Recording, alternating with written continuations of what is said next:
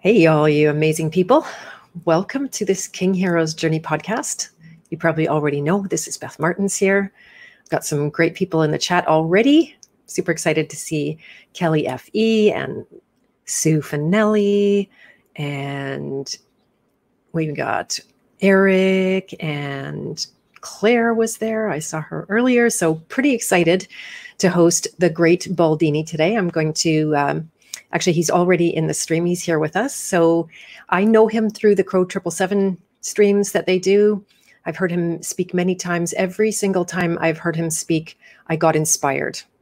I got lit up. Actually, he did a really great, beautiful interview of, I can't remember who it was this morning, but that was just confirmation that this was going to be a really great time. And hello, Baldini. Can you hear me? I can indeed. Welcome. Okay. Or I guess here we are together. Yeah, it was Red Fox this morning. It's his first time talking to anybody. I was honored that he chose me to speak to. Bright guy, obviously. And he had questions and he wanted me to answer. And I was happy to do so, at least give my insight on things. And as most things, since you have heard me speak before, I make no positive claims of that I know any more than anybody else, right? Just I've been around long enough, and I've made very close observations, and I try to help others grow where I can. So to that end, here I am, and I took your test for the for the archetype, so I'd be prepared for that. I always try to be prepared. And hi Sue, she got her sticker today. Yay! Nice. Yeah, I don't know what that means, but sounds good. I'm giving away these "I do not consent" stickers. Right. Yeah, I meant to take you up. I meant to take you up on that. That's awesome. Make sure to get me your address. I'll spam my email address in the chat. And if you want just a basic "I do not consent" sticker, type of bumper sticker type thing, and just send me your mailing address, and I'll be happy to send you one or more for free. So I always make sure I spell it right, because I type fast and sometimes I make mistakes. So people go, "I got my email bounced back." I'm like, probably my fault. All right. So unintended.consequences3@gmail.communist. So there we go. Nice. Hey, before we jump in, I'd love to say, just for anybody who's listening for the first time to one of these King Hero Journey podcasts, just so you know what's going on here, I love to highlight strong men. And I think that we should all be holding up a strong man, or more than one of them, because they are the basis for our society continuing not as it is. We all know that's gone now, and but coming to a place of much greater, I don't know, reality. What it is, what are we working for at this point? We'll work on that today. I am myself a business coach. I also help people to find their purpose. I also help very much those King Heroes sometimes to survive their purpose, because there is an incredible amount of stress and responsibility that comes when you step out and guide people and lead people, and take the flack from people and the feedback from people, that kind of thing that can put a lot of stress on them. My father was the King Hero in my world, who actually, it took him to 75 to die of all of his stress, but he did, and that was originally what inspired me to do this in the first place. So I welcome everybody in the chat. It's so great to see you guys. Super, super excited to host Baldini. And would you like to say just a little bit about yourself? Hello, Reperception, Janet, Droid132F, F.E. Maori. So good to see you guys. Sure. I mean, the basic description, I mean, I'm a regular guy for what it's worth. I mean, but I have a long history of interesting experiences. Well, if you've heard me on Crow 777, the first appearance I did there came as a result of Crow and Jason and I had been talking for a period of time prior to that, because I was very interested and curious about water. And so something of an autodidactic polymath. I am interested in many different fields, and though I do have some degrees, handed by the indoctrination centers, most of my education has been on my own, just out of curiosity. I've always been wildly curious about everything, especially material sciences. And I've worked in a field of applied physics for most of my life. And largely that involves the music industry, recording and that sort of thing. But I have worked for a number of major manufacturers who build the recording equipment, and designing and building and marketing some of the best-selling and most innovative products in that regard. Some of it mature technology, including tube amplifiers and tube preamplifiers, as well as bleeding-edge technology, digital products, and did help develop some of the products that changed the entire face of the recording industry, going from analog to digital digital recording products, and sort of democratize that process. And at the time, we thought we were doing good. I'm not sure, you give everybody a hammer, they think they're an architect, right? So it certainly did open up the pathway for a lot of people to share their artistic endeavors, but the quality overall went down for a variety of reasons, not just artistic quality, but certainly the way that the music became distributed. But anyway, as a part of my journey early on, being interested in a lot of things, I'd always tested very high, in IQ tests or test scores, standardized tests. So in high school, I took PSAT and had scored a perfect score on it, and then the ACT as well. And so I got a perfect score. Oh my God. Yeah. So I got a number of offers from different places, including the military. Marine Corps NROTC reached out, and they were offering me a full ride scholarship to law school. And so I went through the entire process to go through that, but also have been playing music and bands and stuff, and recording since I was just a wee lad. My mom was in a traveling gospel group before I was born. I grew up around her and the group, and I was back with the guy Walt and this big, video console in the back. And so I was always fascinated by that technology, and always kind of had an aptitude for it. So just about the time that, again, I was going through this process of going into the Marine Corps and going through their process, was making strides with the music, and some things happened. And so right at the very last moment, I'd signed all the paperwork, but I did not do the swearing in process. I got a check in my spirit about it. And at the very last minute, I just thought, I don't want to go back and look at my life and wonder what might have been. And the reason I was interested in law and legal profession, in fact, at the time, was because looking at the world, I wanted to change the world. I saw that what an ugly place already that it was, and wanting to make a difference. And I thought, well, the best way to do that is become a politician that way, because you make the laws. And so most politicians are attorneys. And so I'll go to law school and become an attorney, and then I'll run for office and go on from there. And I'll, work within the system. Little did I know, Yeah. So, in fact, back in the day, I would consider myself very, patriotic. I would literally tear up at the sound of the strains of the national anthem and seeing that special, magic sky bunting, and now it makes me want to throw up in my mouth a little bit because I better understand the truth. But I always had, Beth, a sense of questioning things, right, and wanting to know why. And this put me in conflict a lot of times with teachers because, again, I don't consider they're not bad, right? But they're just doing their job, and they've got a big classroom of kids. So, like, for example, I learned to read before I turned 2, and so I was already reading college level books by the time I started first grade. Well, it was very awkward. I mean, I went to private school, but so it was very awkward for other first grade kids who, they're trying to learn Dick and Jane. And I'm always raising my hand, excited to know the answer. And my teacher is like, shut up, kid. No, I don't want to hear from you anymore. Right? And she was pretty mean to me, right? She beat me and stuff. And according to my mom, right, like I had never ever once told a lie until I was abused by my first grade teacher. I won't give her name, but she was old biddy. And she physically beat me. And there's a lot of, weird stuff that happened, but, early on the kids that I went to school with, they thought it was just cool that they knew somebody who knew all the answers or whatever. And then when we moved, from Washington State to Texas, in 1976, 77, it was, a very different experience. And, they did not like at all, the kid who, snotty-nosed kid who thought he knew everything. And again, I didn't know any better. I was just trying to, I was always excited to know the answer, right? I always wanted to know the things. And so it created some conflict. And at that point, one of my teachers gave me the worst advice I can imagine, which was, you're intimidating them, and nobody wants to be your friend because you're just, they don't like that. So just dumb everything down. Stop using big words. Be dumb, basically. And I didn't exactly do that. I took a modified form, but it did lead me directly into, partying lifestyle. So kind of like late middle school. So I basically started immediately doing drugs, that sort of stuff. So, it led me down a corner. I did get a different view of the world, I think, at that point. It gave me some street smarts that I probably, lacked prior to that. Whether good or bad, it just is what it is.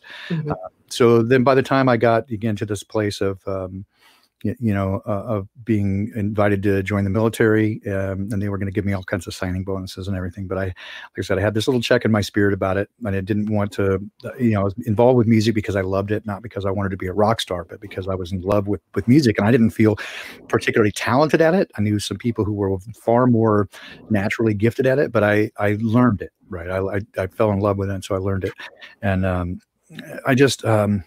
So the military had tried to, I guess, classic honeypot, right? They had a gal. They wanted me to, go into the military intelligence, which is an oxymoron, of course, but to become involved in intelligence analyst because I have a particularly good way of pattern recognition. It's a little outside the norm. And so they tried to get a girl they'd already signed up, and she was going in the intelligence community to kind of date me. And we went on 2 or 3 dates, and it was very obvious she wasn't interested in me. She was doing a job, right? And she's trying to impress them. So that fell apart pretty quickly. But as a result, later, they asked me, couple of years later, they asked me to work on a project. And so I got exposed to a little bit of the way that they work. And so it was that experience that when Crow and Jason were kind of leading into this idea of artificial intelligence and the surveillance state, and I decided to go on their show, or they asked me if I would, and I agreed to be a guest on their show. And I did 2 almost back to back, like 154 and 156, to do a follow up, and really exposing the idea of how they work and that everything that you do is closely monitored. There's nothing you can do to prevent that. And in fact, everything you do to try to prevent it is just raising a big red flag, right? You're just asking for attention. Mm-hmm. So just be aware of it. And, everything that's a technology is already compromised at a hardware level. So, the Five Eyes see everything you do. And the reason for it, basically, they're collecting all this information to build a data model so they can do simulations, and they use these simulations to further their work. And so it's all tied hand in hand to this technocracy. So that's kind of how I got into this community. I mean, I've been listening to Crow and some others for a period of time after, again, so I've been fairly awake and aware about things. I mean, it took a number of weeks, I think, before 9/11 became apparent what it was. But I knew, for example, Oklahoma City bombing, going back as far as that, I knew it in the first 5 minutes, because the way they were describing it, that was a lie and it was a setup.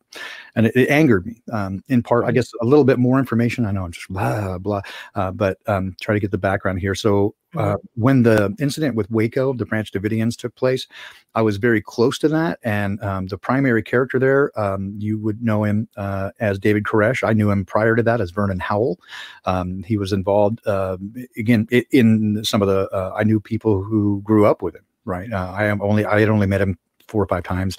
And the gal, the old lady Roden, who had the place before, she kind of handed it off to him when she died, and he kind of took over as the cult leader there. But so I was familiar with them. I knew actually a couple of people who were there, or at least their families, who were actually at that place when right before it happened. They left prior because there had been a kind of a political split there, a schism. But I saw the way that the government handled it. And it was, again, not the story that they tell, even though it was on the nightly news. It was very clear what had happened. I was working in media at the time and had some friends working for both newspaper and television who gave me some inside stuff. And they were, one of them actually he made it just the basics. He made it his way around to the backside of the complex on the day that it happened. They had moved everybody. They were already back about 2 miles. They moved everybody back up another mile and sent that morning. They sent all the fire trucks and ambulances away. And so everybody in the media knew something was going to happen. And then they brought in the military. And of course, the military, posse comitatus, says, you can't do that. That's part of the American Constitution, or part of our laws, is that you can't use the military in domestic operations. And they did anyway, right? But what they did do was that, they went in, and I was watching it live on television. The tanks came in and they literally torched those people out of there. And you could see it live on television. And that by the time the nightly news came out and they showed it again, you could very clearly see that they had digitally scrubbed the fire coming out. And they said they were just blowing CS gas in there, which is absolutely not true. They burned it. And the guy that I know... No, the guy that I know that worked for the newspaper, he had a video camera with him. He snuck around to the backside because he knew a farm owner who was on the backside, and so the guy let him in, and so he snuck around to the back. He saw military guys back there, and he filmed part of it. But there were servicemen back there, and they were literally shooting women and children who were running out the back. They would shoot them as they came out the back, and they came toward him. He immediately took the film or the little tape out of the camcorder and buried it under a rock, noted to himself where the rock was. And they came up and they immediately grabbed his camera, broke it. They arrested him. And then he was about 3 or 4 days before he could get out. He finally did, about 2 weeks later, finally get back to the place, found his tape, came back and was going to try to release it to the national media. He was super paranoid. And a week later, he died in a car crash. So yeah, it was terrible. But it was very clear to many of us who worked in media at the time what the true story was there. But we were all really afraid, right? I mean, because people were literally dying because of it, that they had gone in and they literally killed those people. They just, they killed them. They murdered them and immediately came in with the bulldozers and just, tore it down. Again, any chain of evidence is obviously, you would not do that. You would go in and do forensic evidence, and they immediately just bulldozed the whole thing to cover up what they did. So it was very clear what they did. And then when Oklahoma City happened a year to the day later, they immediately said that it was a result that somebody was, was a payback for that. And I knew that was a lie from the beginning. And immediately when the national news and the local news were telling different stories, right? So again, I lived in the Dallas-Fort Worth area at the time. And so Dallas-Fort Worth was getting feeds from Oklahoma City news of what was going on. And they were trying to tell the truth. Hey, Bob from Glowbusters. I see you there. So immediately the local news was trying to tell the truth, and the national news had a script. And so it was very obvious what was happening, and it infuriated me. And so I have never been a friend of the government since then. And certainly law enforcement, I've had, kind of disdain for people give me a hard time about being a cop hater. I'm like, I don't hate anybody. I am against the police state and what they stand for and the means and methods that they use. I think most of them are not aware of what's going on, even though they're a part of it, right? They're kind of too close to it. And so when you become a part of something, it's natural for you to want to defend it. But in any case, so now I've monologued for a long time. I'll let you get back to asking questions. But for those who, haven't heard me before or don't know my background, there you go. I have a wide variety of stuff. I'm into all kinds of things from science and metaphysics, philosophy, psychology, music, cooking, you name it. I'm very interested in it and fascinated by it. So there you go. Wow. So there's so much that you've shared already. So I hope I'm not going to ask you stuff. Yeah. You want to go. Yeah. So our ultimate subject today, we're going to dive into looking at finding the lost spirit of truth that might have become a casualty of the New Age movement. But first, I would love to just ask a few more personal questions, because it's always so amazing. I think that's the feedback I'm always getting, that people, even if I'm interviewing somebody who's been interviewed a number of times before, somehow they get something new. And I mean, you're not holding back at all. You're sharing so much about yourself. I love it. Do you find the work that you're doing now, maybe this is a good place to start too. I noticed that you're wanting to do it more anonymously. Do you mind sharing what's behind that? Not that we couldn't guess about what that is, but no, I mean, I think I think you perceive it well. That once I kind of got started with Crow, and it certainly some of the things that we touched on beyond the surveillance state, right, and kind of looking into the nature of truth itself. And I introduced the idea, or at least the observation I had, that the truth movement is in itself something of a misnomer. That while the truth is sometimes very hard to know, and that they have done a spectacular job. And I say they, I think everybody knows we're talking the controllers, the powers that be, whatever you want to put on that. That they have done a superior job of occluding it, in some cases destroying it, and hiding, and really just occluding the whole thing and obfuscating the truth. And so it's very difficult in some cases to know absolutely the truth. And in some cases, again, looking for objective truth it's a matter of perception as well.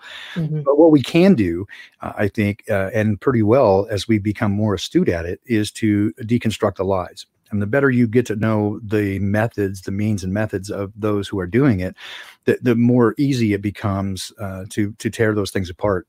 And you see their fingerprints everywhere. And as Crow sometimes said, I smell something cooking in the kitchen, right? I'm like, yeah, or burning, right? I'm like, yeah, no, for me, it's the fingerprint. I can see their fingerprints on it. And sometimes I can't necessarily, I don't know what it is right away that makes me uncomfortable or makes me know, but it's just like, I know it. But then right away you'll find something. And again, once you begin to see those things, you become familiar with it. But as I began doing it more, I found first a great community of people, right? That these were really bright, astute people who were looking Amazing. for truth, and they did what I did and I like this certainly this characteristic of people who are willing to set aside their own ego and their own pride to admit, because when you learn something new, you have to admit that your previous ideas were wrong, right? Or you were mistaken. Mm-hmm. And so once you get, once you kind of can get to a place where you can let go of previously held ideas and say, the beginning of wisdom is, I don't know. Mm-hmm. Right? So when you get to that, and you're able to just simply look at things, tabula rasa, right? Just a blank slate. Just, okay, I don't know anything right now. Now let me figure out what's going on. People who are able to do that, those are the kind of people I want to hang out with, and they're usually much more candid, transparent, vulnerable, right? They're willing to share about themselves, and so part of what happened, I had been a guest again on with Crow a number of times, and a few other people. Rogue Ways, Lindsay Sharman at Rogue Ways had me on a couple of times. Yeah, I was on her show too. Yeah, Russ Babbitt, as far as I can tell, and a few other things. And so, I just enjoyed, sharing with people. But one of the things that occurred was I was right in this middle dichotomy, of feeling like very unfulfilled in my work, right? What I do for a job, because I had transitioned from, designing and building recording products and helping people, a lot of, quote, famous people or former famous people or whatever, set up their studios at home and be a consultant for them, and go on, did touring as front of house engineer, mix engineer, and that sort of stuff. So that was a level of fulfillment because you're trying to do a good job with the arts. But then it kind of in a state of semi-retirement and helping design installed systems and solve problems is what I do, is problem solving. It felt like I really wasn't really contributing to the world the way I would like to. And maybe it's also a result as you get older. I think those things become more important and valuable to you.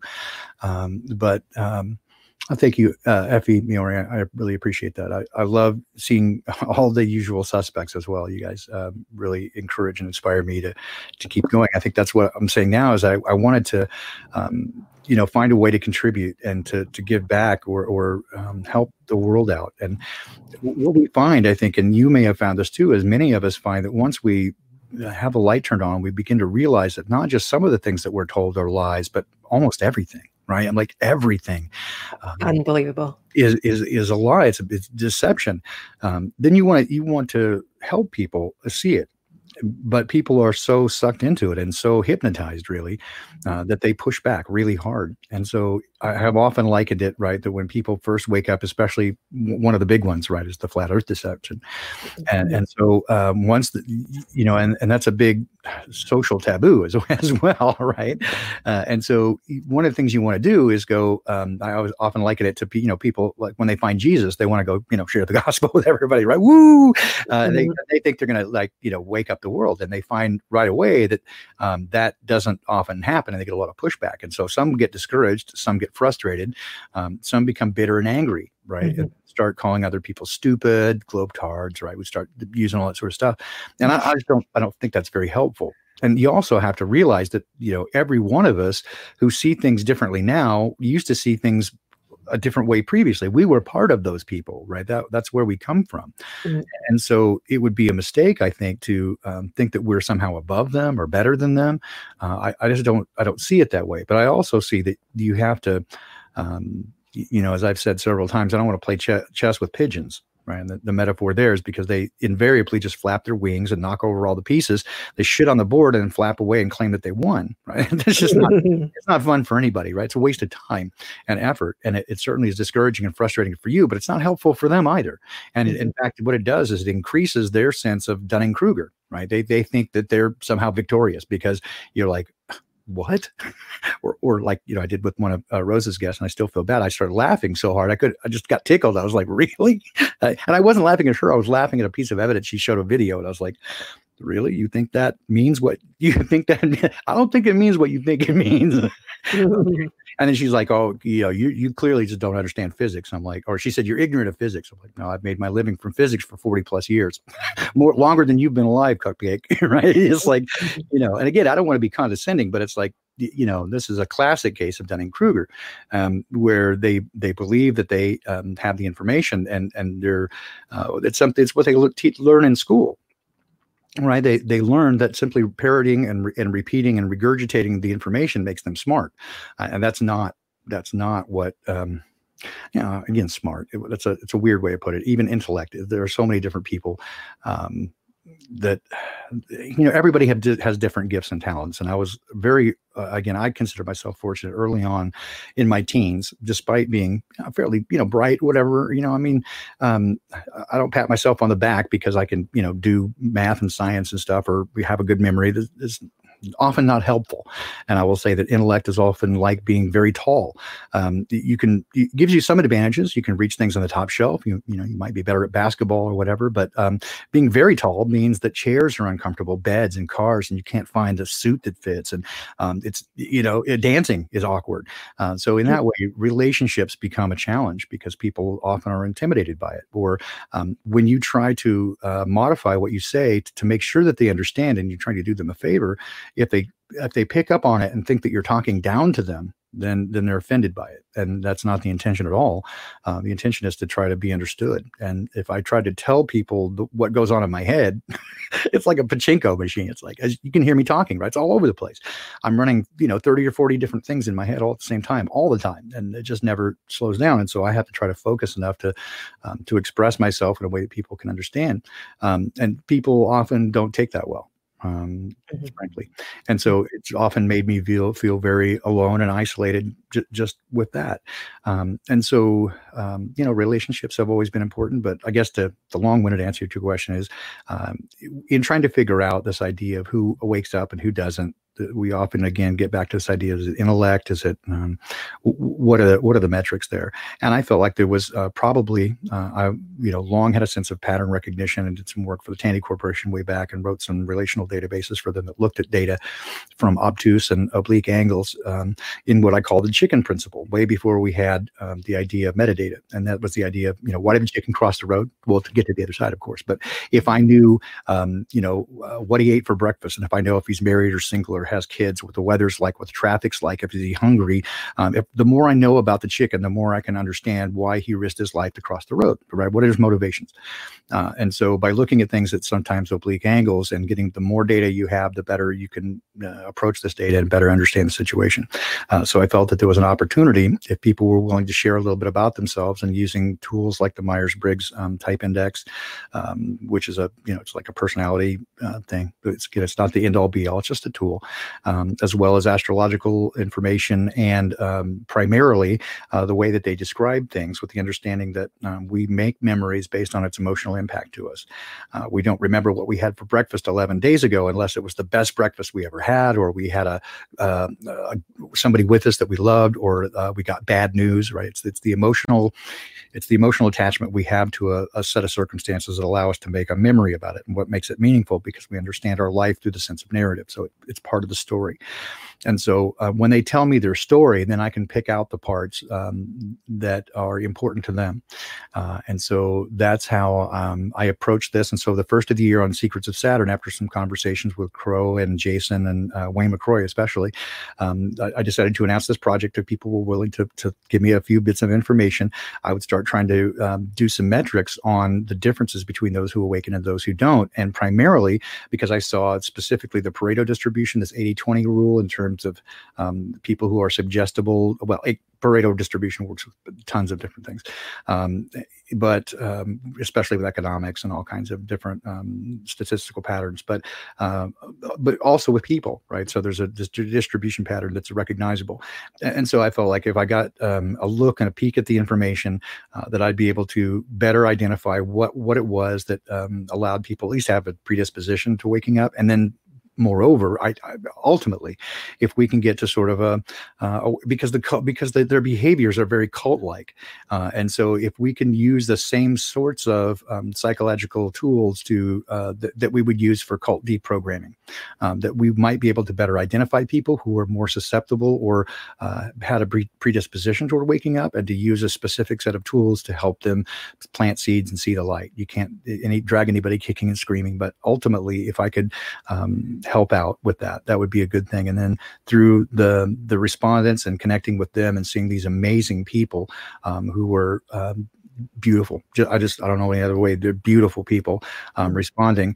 I wanted to share those stories. And one of the things that we all have in common is that very many people feel alone and isolated. And I wanted people to know that you are not alone. We might be far flung, but there are many people like you. And the other aspect that I discussed with Nachikita the other day, a couple of weeks back, is that we come from very different starting points. But the fact that we come to very close areas from very different places definitely, again, is statistically significant in that we must be coming close to something of objective truth, in that we come from very different perspectives and very different methods, and yet we come to similar answers. And so from a scientific perspective, that certainly has validity to it. So anyway, long-winded answer. I've now taken up, half an hour. Sorry about that. I can be verbose. You should have known. Not a problem. Oh, it's really funny. And she would tell you, right? She is here. And she just said, she said, I'm teaching her to be a good listener, and I'll be watching you, Rose, to be a better interrupter. Yeah, thank you. Right, Rose, jump in. Just go, hey, knock it off, Baldine. Just stop it. Fun. So do you find your roles, like maybe just right now in the present, do you find it stressful? Do you find it a big responsibility? I don't know. Yes and no. I think the biggest responsibility, I mean, I feel like so many people have reached out, and in addition to just sharing their information, they often have questions, right? And so I'm super honored that they value my opinion. They want to know what I think about this and what I think about that. And so, I mean, I'm humbled and honored that they would consider what I think, but I'm also cautious. I don't, because it's not my place to tell you what to do or what to think. And I can advise you what I might do or how I might see it, but that doesn't necessarily mean that's right for you. So I do feel a great weight of responsibility in how I respond to those questions, specifically when they deal with, what do I do about my job or my relationship or stuff like that. It's like, man, that's a heavy one. It's not for me to say, but here are some things you might look at, right? And so I'll advise that way. These are things you might consider when you're making those decisions. So to that end, yes. And then I also I'm very cautious about the time that I spend away from my wife. Again, she's on the autism spectrum. And so she's brilliant, right? She's got an IQ between 147 and 165-ish, 163, somewhere in there, because it's a range, right? So, but very high IQ, but also autism spectrum means that she does things in a very specific way and doesn't like change of routine. And so that stresses her out. And so I would never want to do anything to stress her out. So it's a matter of honoring and respecting her in that regard. So when I say, hey, honey, I'm going to do this thing from this time to this time, I need to tell her in advance so she can plan and do those things, right? And so I'm cognizant of those things as well. So I have to do a good job at work, right? Even though what I feel like I'm doing is not beneficial to the world necessarily, it does pay the bills, at least sort of. I mean, it helped. I mean, I make less now than I did 20 years ago. That's sad because of, I had my own business, and then about 5 years ago, we went through a very difficult situation where my two primary contracts both left for different reasons, nothing to do with me, but decisions of their own. And so that was my primary income source. And then my wife had been working for a second largest legal firm in Seattle for almost 20 years, and then got unexpectedly laid off. So we went from a very decent income to nothing within a matter of about 6 weeks. And then mistakes were made. We thought we were going to do one thing and then spent money on it, and it didn't turn out. And so then by then we, and we also were very naive. We thought, we'd been paying into the system for a long period of time, and we thought we'd get some help. And no, we're getting no help there. They laughed at it. They laughed at us. And so we very nearly became homeless for a period of time. And so it was very, very stressful, especially for her, right? Because she didn't know what was going to happen. So, but fortunately I found work as an independent contractor. And so again, I'm happy to have work. It's not what I would like to do, but it keeps us housed. And so to that end, I'm not thrilled with the type of work that I'm having to do at this age. But at the same time, I always want to do my best work. I never want to just slough off, and because I'm not making the kind of money that maybe I'm worth, I'm going to not just put in that amount of effort, right? Like you're only paying me, this amount, so I'm only going to do that kind of work. That's just not how I am. I'm going to put in, I'm going to do the good work irrespective of it, because from my perspective, I'm responsible to my creator, right? Beautiful. So I love that. So in order to not make him look bad, right? If I'm trying to be as he is, then I don't want to. I don't want to be that guy, right? So I'm going to do the best work that I can with the tools I'm offered, irrespective. And so I do. It is kind of a balance right now, but I am really enjoying the time that I spend with you and others. Certainly, I'm doing more of it. I went from just being a guest to doing my own weekly stream to now doing kind of 2 a week plus other things. So it's now like all over the place. So yeah, I have to be, again, cognizant of the time that I put into it, but also it's immensely rewarding because the feedback that I've gotten so far is it does resonate with people and they're finding it helpful.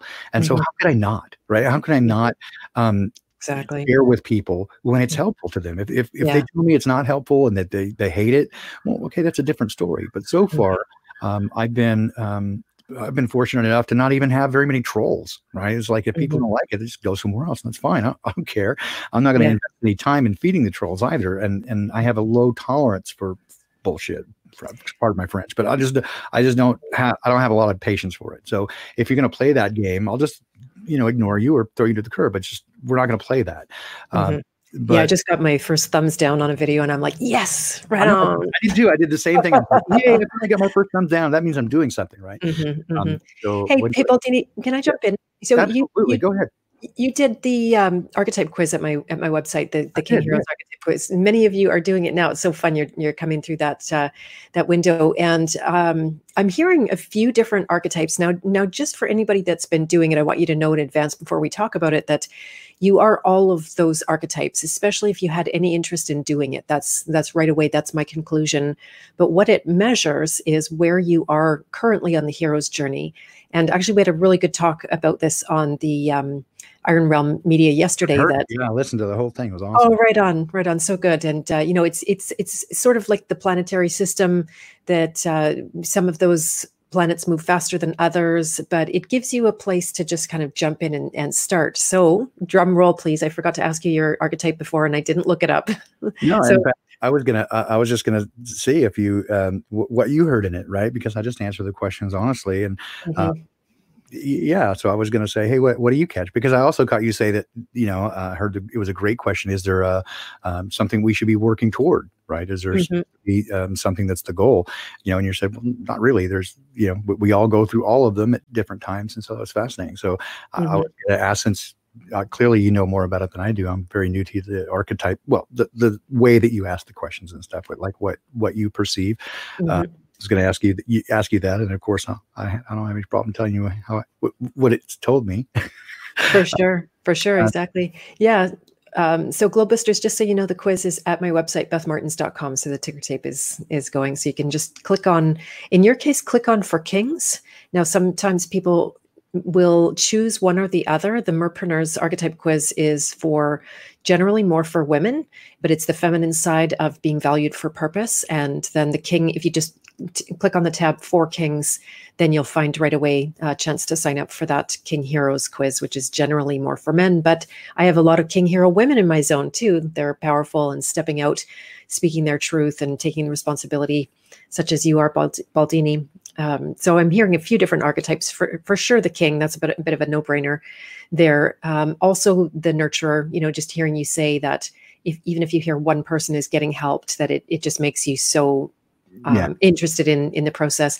Absolutely. The lover would have to be there, because that's, in terms of archetypes that you are maybe hold close, because the lover is all about truth and the expression and the connection with a deep soul level purpose that I really feel is there for you.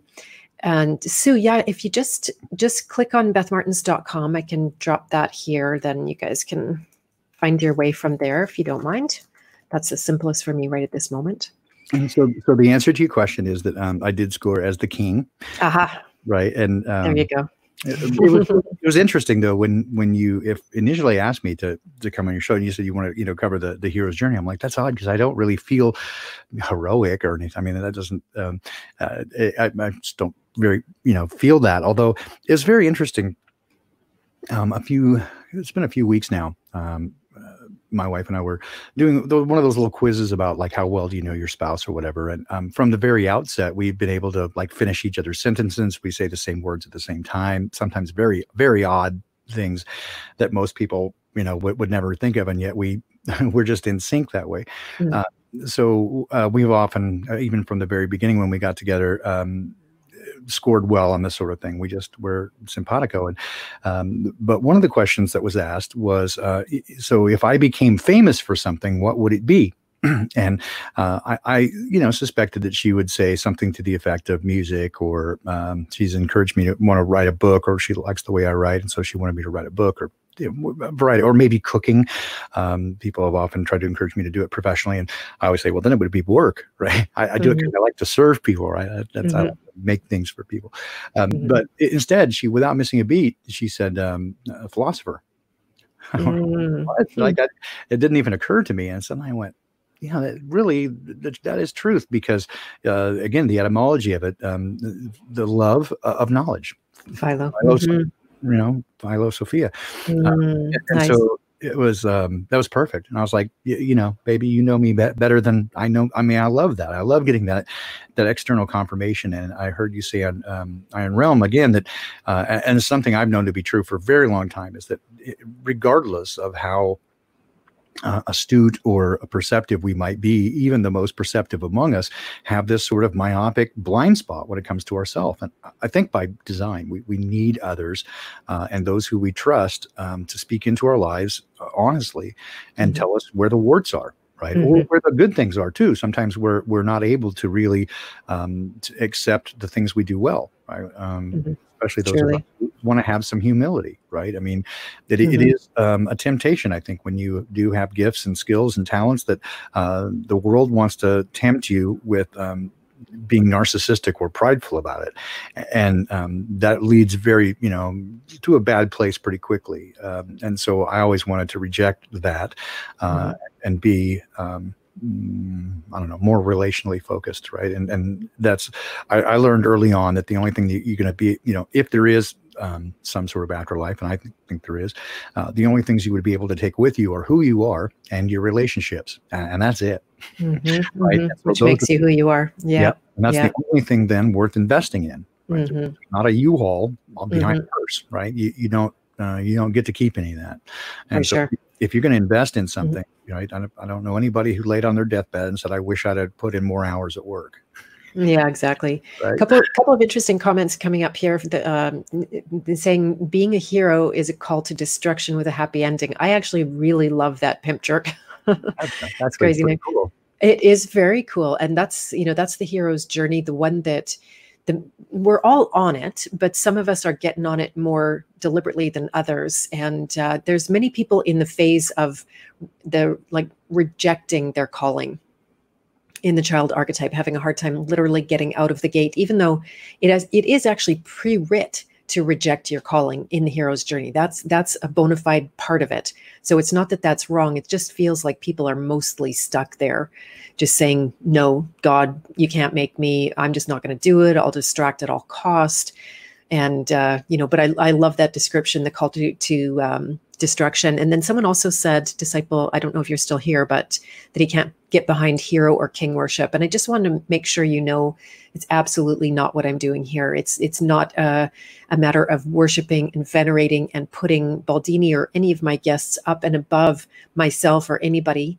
Actually, I work really hard not to have that, oh, you're so great and I'm not. It's like, no, actually, and it's not even about being equal either. It's just meeting each other in common ground and recognizing each other, which is something I find is so beautiful in this community. It's again a rarity where people appreciate each other so openly and necessary. I think, right? It really is, because for me, one of the really changing turning points in my life was again, as I began studying to do counseling. Right, I was doing anger management and substance abuse counseling for a period of time, and part of that, of course, is that you have to go through kind of your own stuff, right? So you know what you're talking about, right? You can't, you never learn anything until you start to teach it, right? So, that's kind of a prerequisite. But one of the things was to better understand your own coping mechanisms, right? And the way you do that. And part of that is to understand better your own internal dialogue.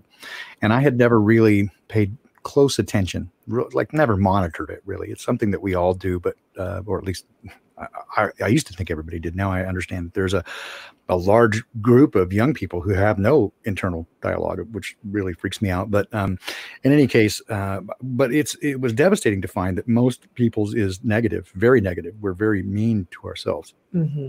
I know. Very hard habit to break. There's so much, they actually want us to hate ourselves, right? Yeah, there's a lot of negativity. I mean, from the basic thing of like, oh, I always choose the wrong line to get into, right? Or, oh, this always happens, right? Of course it would, that sort of stuff. But what I was really shocked to understand is when I monitored mine, the one thing that I most said to myself, and really, frankly, had never realized that I put into words. I had never realized that I'd codified it, was this, and it was horrifying. No one will ever really love you. And so I believed that in the core of my being. And so you can understand what that would do to my ability to trust people. Even when they said that they loved me, I wouldn't believe them. Right. And so I would reject it and use counter rejection and all sorts of unhealthy coping mechanisms, right, to carry along my life. And so, but once I recognized that for what it was, and so that was a turning point. And when a person that, that I knew through it was one of the churches that I went to, but just an amazing person. I still call her mom to this day because just a beautiful person. But we were driving somewhere and just having a conversation, and she just turned and looked at me and she goes, I love you, right? And it suddenly struck me, and I'm like, I do, I believe you, right? It's like the first time I really went, yeah, I believe that you do, right? For no other reason than you just like me. And it was hard for me to get my head around, right? Because I think we all inherently know that we're wounded and damaged, and so we put up this front to make sure that people like us, right? We want to be liked and accepted, and so we feel like we have to hide ourselves. Yeah, it's one of the ways. Transparency is so terrifying because we're afraid that if they knew us, they wouldn't like us. That's the thing that I'm constantly coaching about, and it's the work of Lester Levinson. I don't know if you're familiar with it, but he was able to identify on what he was told was his deathbed. So I was inspired by his story. The programming that operates underneath all of the experiences that we more or less know we're having, although a lot of that can also be unconscious. But it's exactly what you said. It's that constant fear that you don't have people's love and approval, and then it's also considered to be a want for love and approval, because when you're afraid not to have something, you want it. And it doesn't matter what good stuff you put on top of that. It doesn't matter how much love or joy or appreciation or anything that if you try to put it on top of that program, the program is still operating and it's not going to register. It's just like, it doesn't stick, whatever metaphor I can't come up with in the moment. I got you. And this is where I can kind of come back to, the comment earlier about it's destruction with a happy ending. But from my perspective, right, that the destruction is the destruction of these old unhealthy habits. Right? It's a story that I told, in fact, earlier today on my stream and talking to Red Fox, was that one of the conversations and one of the key turning points for me in my relationship with Dad, my creator, was, him saying, all I'm trying to do is to strip away these parts of you that I didn't make.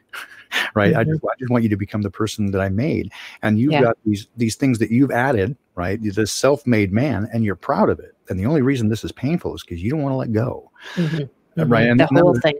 The whole entire thing. Yeah, difficult thing to hear, but also it was true. And so this destruction of this idea of destroying these old coping mechanisms that we can become proud of and hold to, because they, to a degree, were successful for us, but they also are harmful. And to be able to let go of those and to find the us that we were created to be, that's the beautiful journey. Totally. Yeah. In my Find Your Sacred Purpose course, people always think someone's gonna come along and like, da-da, here's your sacred purpose. And to me, the work is all just letting go of anything that's not you. Absolutely. Right. And then it becomes obvious. Preach it. Preach. Hallelujah. No, I'm all over that, Beth. That is perfect. Nice. It's interesting. Nice. It's probably off topic a bit, but I noticed, when you were, talking to, I caught your show with Rose. That's where I first became acquainted with you. And then I caught your appearance on Iron Realm. And you had described an experience, and I was like, oh, I'm so familiar with that. And I so understand this, right? Where you had gone through a period of time where, the masculine form was kind of the enemy. right? Mm-hmm. And so that anything that went wrong could easily be pointed at as a man's fault, right? And I understand. I know people like that, even men who kind of get caught into it, and so they go through this, sort of self-defeating, and they kind of. I don't want to be too hard, but they self-emasculate to a degree and become geldings because they feel like that's what they're supposed to do, or I know, or they want, saddest thing. yeah, they want the approval so badly that they're willing to go to any lengths to get it. Exactly. Exactly. And so I know people like that, and it's so sad because I think they miss out on the nature of the fact that we're different. We're not. There's neither that's better or worse, right? We each have our strengths and our skills. And for example, with my wife and I, we're well matched in that regard, and we're not afraid to be weak in certain areas because I know she's got me on the other end, right? And similarly, she knows it's okay to let me do some things for her. She doesn't have to be this fierce, independent woman. It's okay to let me do it because I'm going to do it well, right? And I'm going to do it for her because I love her, right? Just because I want to, right? I want to do these things, and that's a joy between us to be able to do that. And I think so many people miss out on that opportunity to. I don't know, help each other grow in that regard. So it's I was so pleased and just so delighted and I think enthused to hear, that you kind of turned a corner and went, hey, wait a minute, right? There are these strong men too, right? So masculinity it's not necessarily toxic. I mean, there are certainly toxic men and there are toxic women. It's people. They can be, right? When they turn the skills that they have into something that's a weapon. Right. When they use their strengths as a weapon to harm others to get what they want.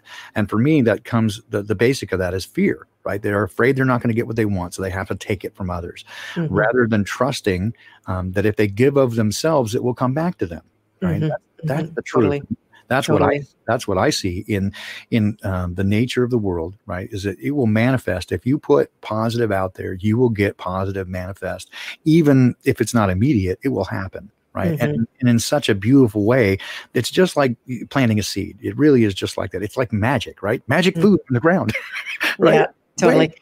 Hey, that's a good segue. So let's jump in and talk about the New Age world. This is something just for those of you who don't know me yet. I have a long history of spiritual inclination, even from a young child. I was always having mystical experiences and connecting, unfortunately, with entities. I didn't know what I was dealing with at the time. Growing up, I glommed on to a childhood friend. I didn't glom onto her, but there was a chemtrail right in front of me. We haven't seen one of those for 10 days somehow. But I rejected my parents who had rejected Christianity. So I became a born again Christian. And then I did a major flip and made the wrong best friend, I was probably being groomed for a satanic cult. Actually, now looking back at the string of very bad events that happened, I managed to get out of it. I got thrown in jail instead for a little bit, came back out of that and shook my head and got back in my own life and slowly got drawn into the New Age world. I had a teacher in university who lived in India. So I started going to India every year, took on meditation, learned how to read enough Sanskrit to write music to it. And, so it's just been this long string. Now, finally coming out the other side with the truth movement and seeing the New Age more for what it is than I had seen it before, because you would have heard me say the same way with, I hope women take over the world on the masculine feminine side. In the spirituality, I was, you're God and it's all one. And, you can do whatever you want and all you have to do is think it and you will manifest it. Although, that's just in itself so much poppycock. I'm going to start using your guys' word now. Yeah. And so what do you see about the New Age world? What is something that just sticks out like a sore thumb for you that is being used today in a bad way that's really hurting people, not helping them? Well, it's interesting, Beth, because when you first asked me to address this, my first thought was, well, I don't have an axe to grind, right, with anybody or anything or movement or, I don't want to offend people, but I certainly know that I've been exposed to the New Age material for quite a period of time, and I understand that, like many things, there are some truths there, right? For example, the idea of manifesting your will. I think that's the way the universe is made to a degree, but from my perspective, we do have an enemy who hates us, and moreover hates our creator, such that knowing that the creator loves us, wants to harm the creator by taking us from him. It's like a spurned lover, right? If you can't, if I can't have you, nobody can, right? So I'm gonna hurt you by hurting the things that you love. And that just seems to be the nature of the enemy that we have, and much of that is by inference through the way I see them behave, right?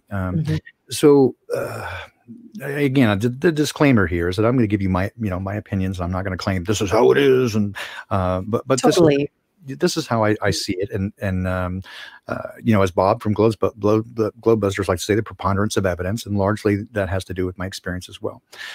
But within the New Age movement, right? So what we see here is, I mean, if you just go to the Wikipedia entry about it, right? It's a term applied to a range of spiritual or religious beliefs, right? And it brings in a conglomeration of a bunch of different things. And right away, it becomes this sort of milieu of different ideas. But when it immediately begins to connect itself to theosophy, right? And then if you look into the history of what that is and its foundations, that will tell you that there is certainly some dark energy about it, right, to begin. So for the people who say love and light all the time, that there is a certain darkness already inherent in its foundations and roots. And as I was discussing with RV Russian Vids the other night, we were talking a little bit about last Wednesday night on Secrets of Saturn. There is I caught that. Yeah, and I won't even mention the person's name, but there was a person who has a quote Christian channel who made some leveled accusations against Rose and Jason that they were witches and warlocks and satanic and Satan worshipers, basically. Well, now we have the Bitches Brew episode coming up tomorrow, so that'll ruffle feathers for sure. And we kind of ultimately came to the thing: if you're so weak in your beliefs, then you have bigger problems than that, right?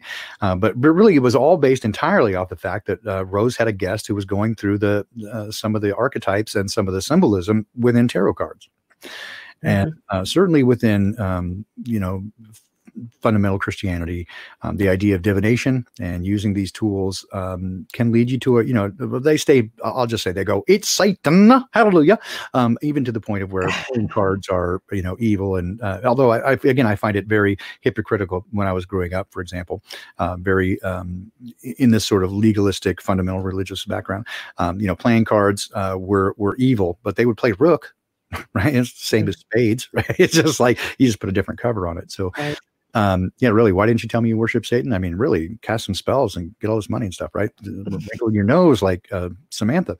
But so here's the problem, right? Is that the idea goes back again. Some people get very, very frightened by this whole thing, and this idea goes back to divination. And there's explicit instructions in Scripture, in the Bible, to say stay away from divination. Right, it can lead you down wrong paths. But there's for here again, my perspective is that many of the instructions that were given to say, hey, stay away from these things, is not a legalistic thing. It's to save you from trouble, right? To keep you from harm. And so when you and so here's my perspective, and this is what I told RV, and he didn't argue against it. Again, I don't care what he thinks. I mean, I respect him. Certainly, he's been a truther for a long time and one of the early guys. But I don't care whether he agrees with me or not. I mean, I see it this way because I have plenty of evidence for it, that there is an interconnectedness of all things, like a spider web, or if you will. There's a cloth that touches everything, and we're all part of it. And everything that you do and say and think, and every action that happens, and every intention you have, and every word you say, every choice that you make affects it. That you put out this electromagnetic field of energy, and that you touch other people with that, and everything you do has an impact on both you and others, and you cannot get away from that. So whether you want to call it karma, whether you want to call it magic, juju, manifesting, positive thinking, whatever you want to call it, there does seem to be truth to that. And like I find truth everywhere, whether it's in Hindi, whether it's in Zen Buddhism, whether it's even in New Age, there's always going to be some truth somewhere, because if it was complete poppycock, nobody would do anything with it, right? Whether it's astrology or whatever, if it was complete horse pucky, nobody would touch it. It would be stupid. There's got to be at least, again, traps don't work if there's no bait in it. Right. So there's got to be at least something there to draw you in. Well, to that respect, with all kinds of divination, whether it's the I Ching or tarot or rolling the bones or entrails, tea leaf, whatever you want to do, that from my perspective, it's the result of this. They're going to be, when you lay the cards, for example, right, it's going to be modulated by this energy.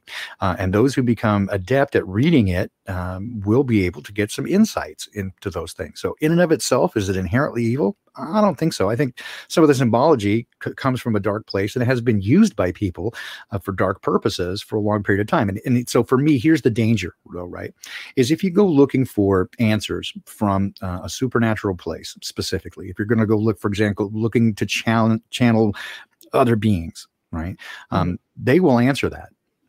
Right. And not all beings are light. Not all unseen beings are full of light. And some of the ones who are dark are certainly very good at lying.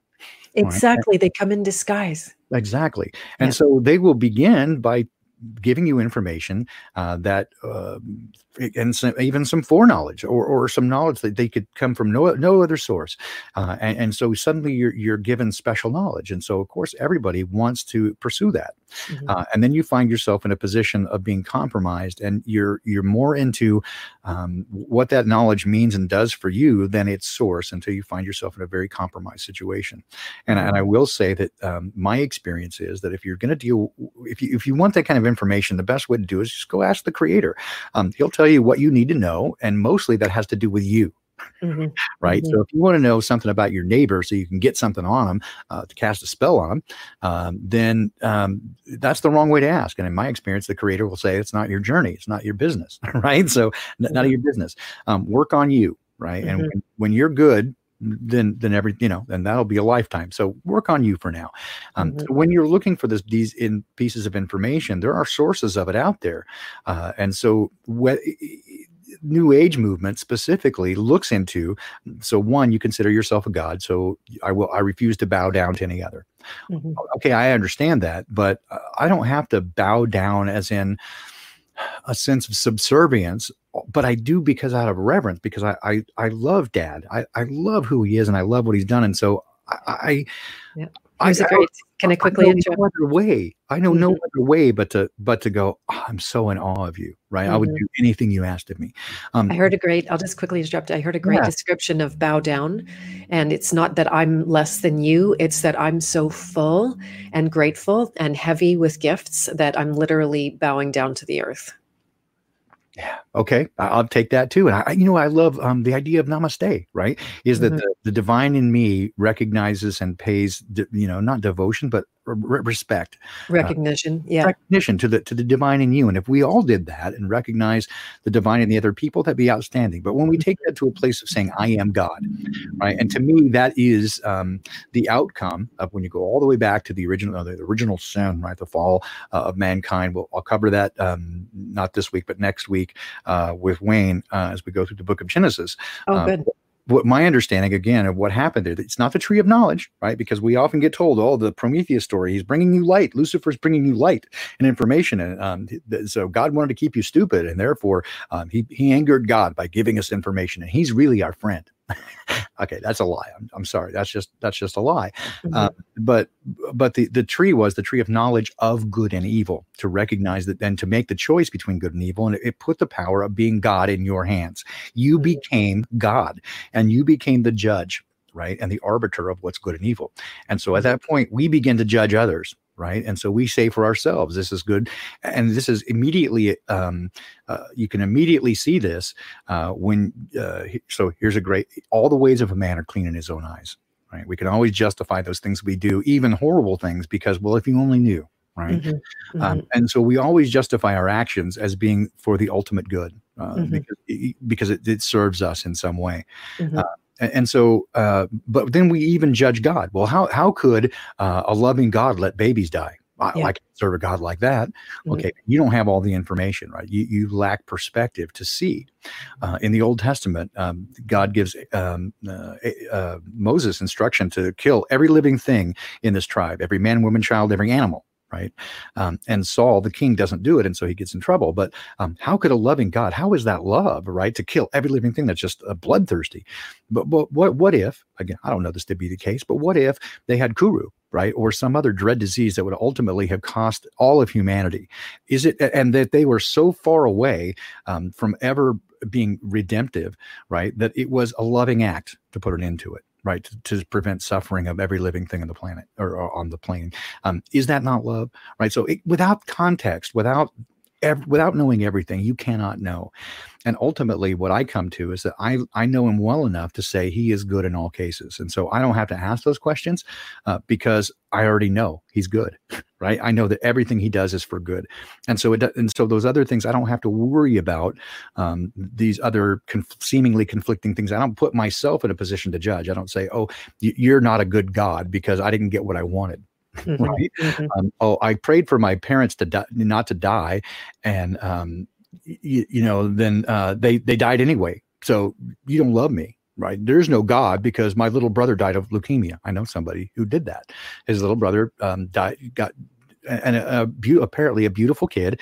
And this guy kind of had a relationship, or thought he did, with God prior, but his little brother got leukemia and he offered to trade his life and, everything. And ultimately his little brother suffered and then died. Well, how could that be a loving God? I hate you.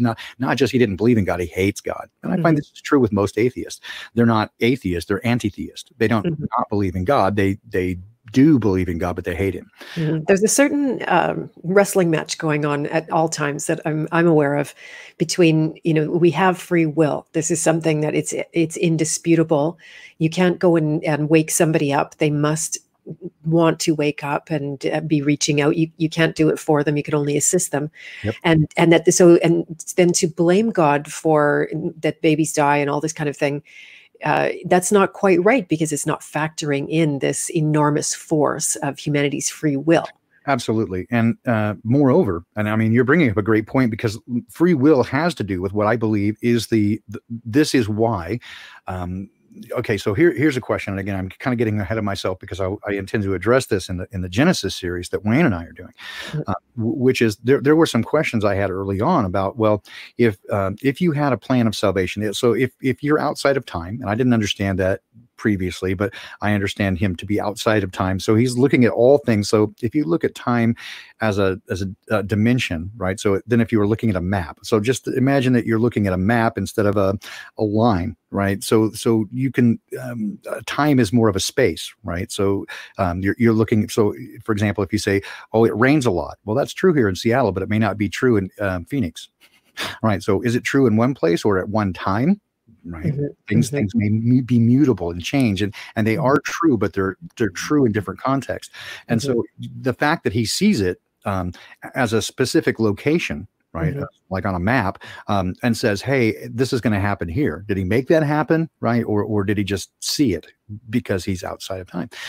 So if you see that, let's say, why would you make Lucifer, if you're or like the devil or whoever, why would you make this creature if you know he's going to fall, right, and rebel and then cause death and harm? Why would you allow that? And why wouldn't you just kill him to start with?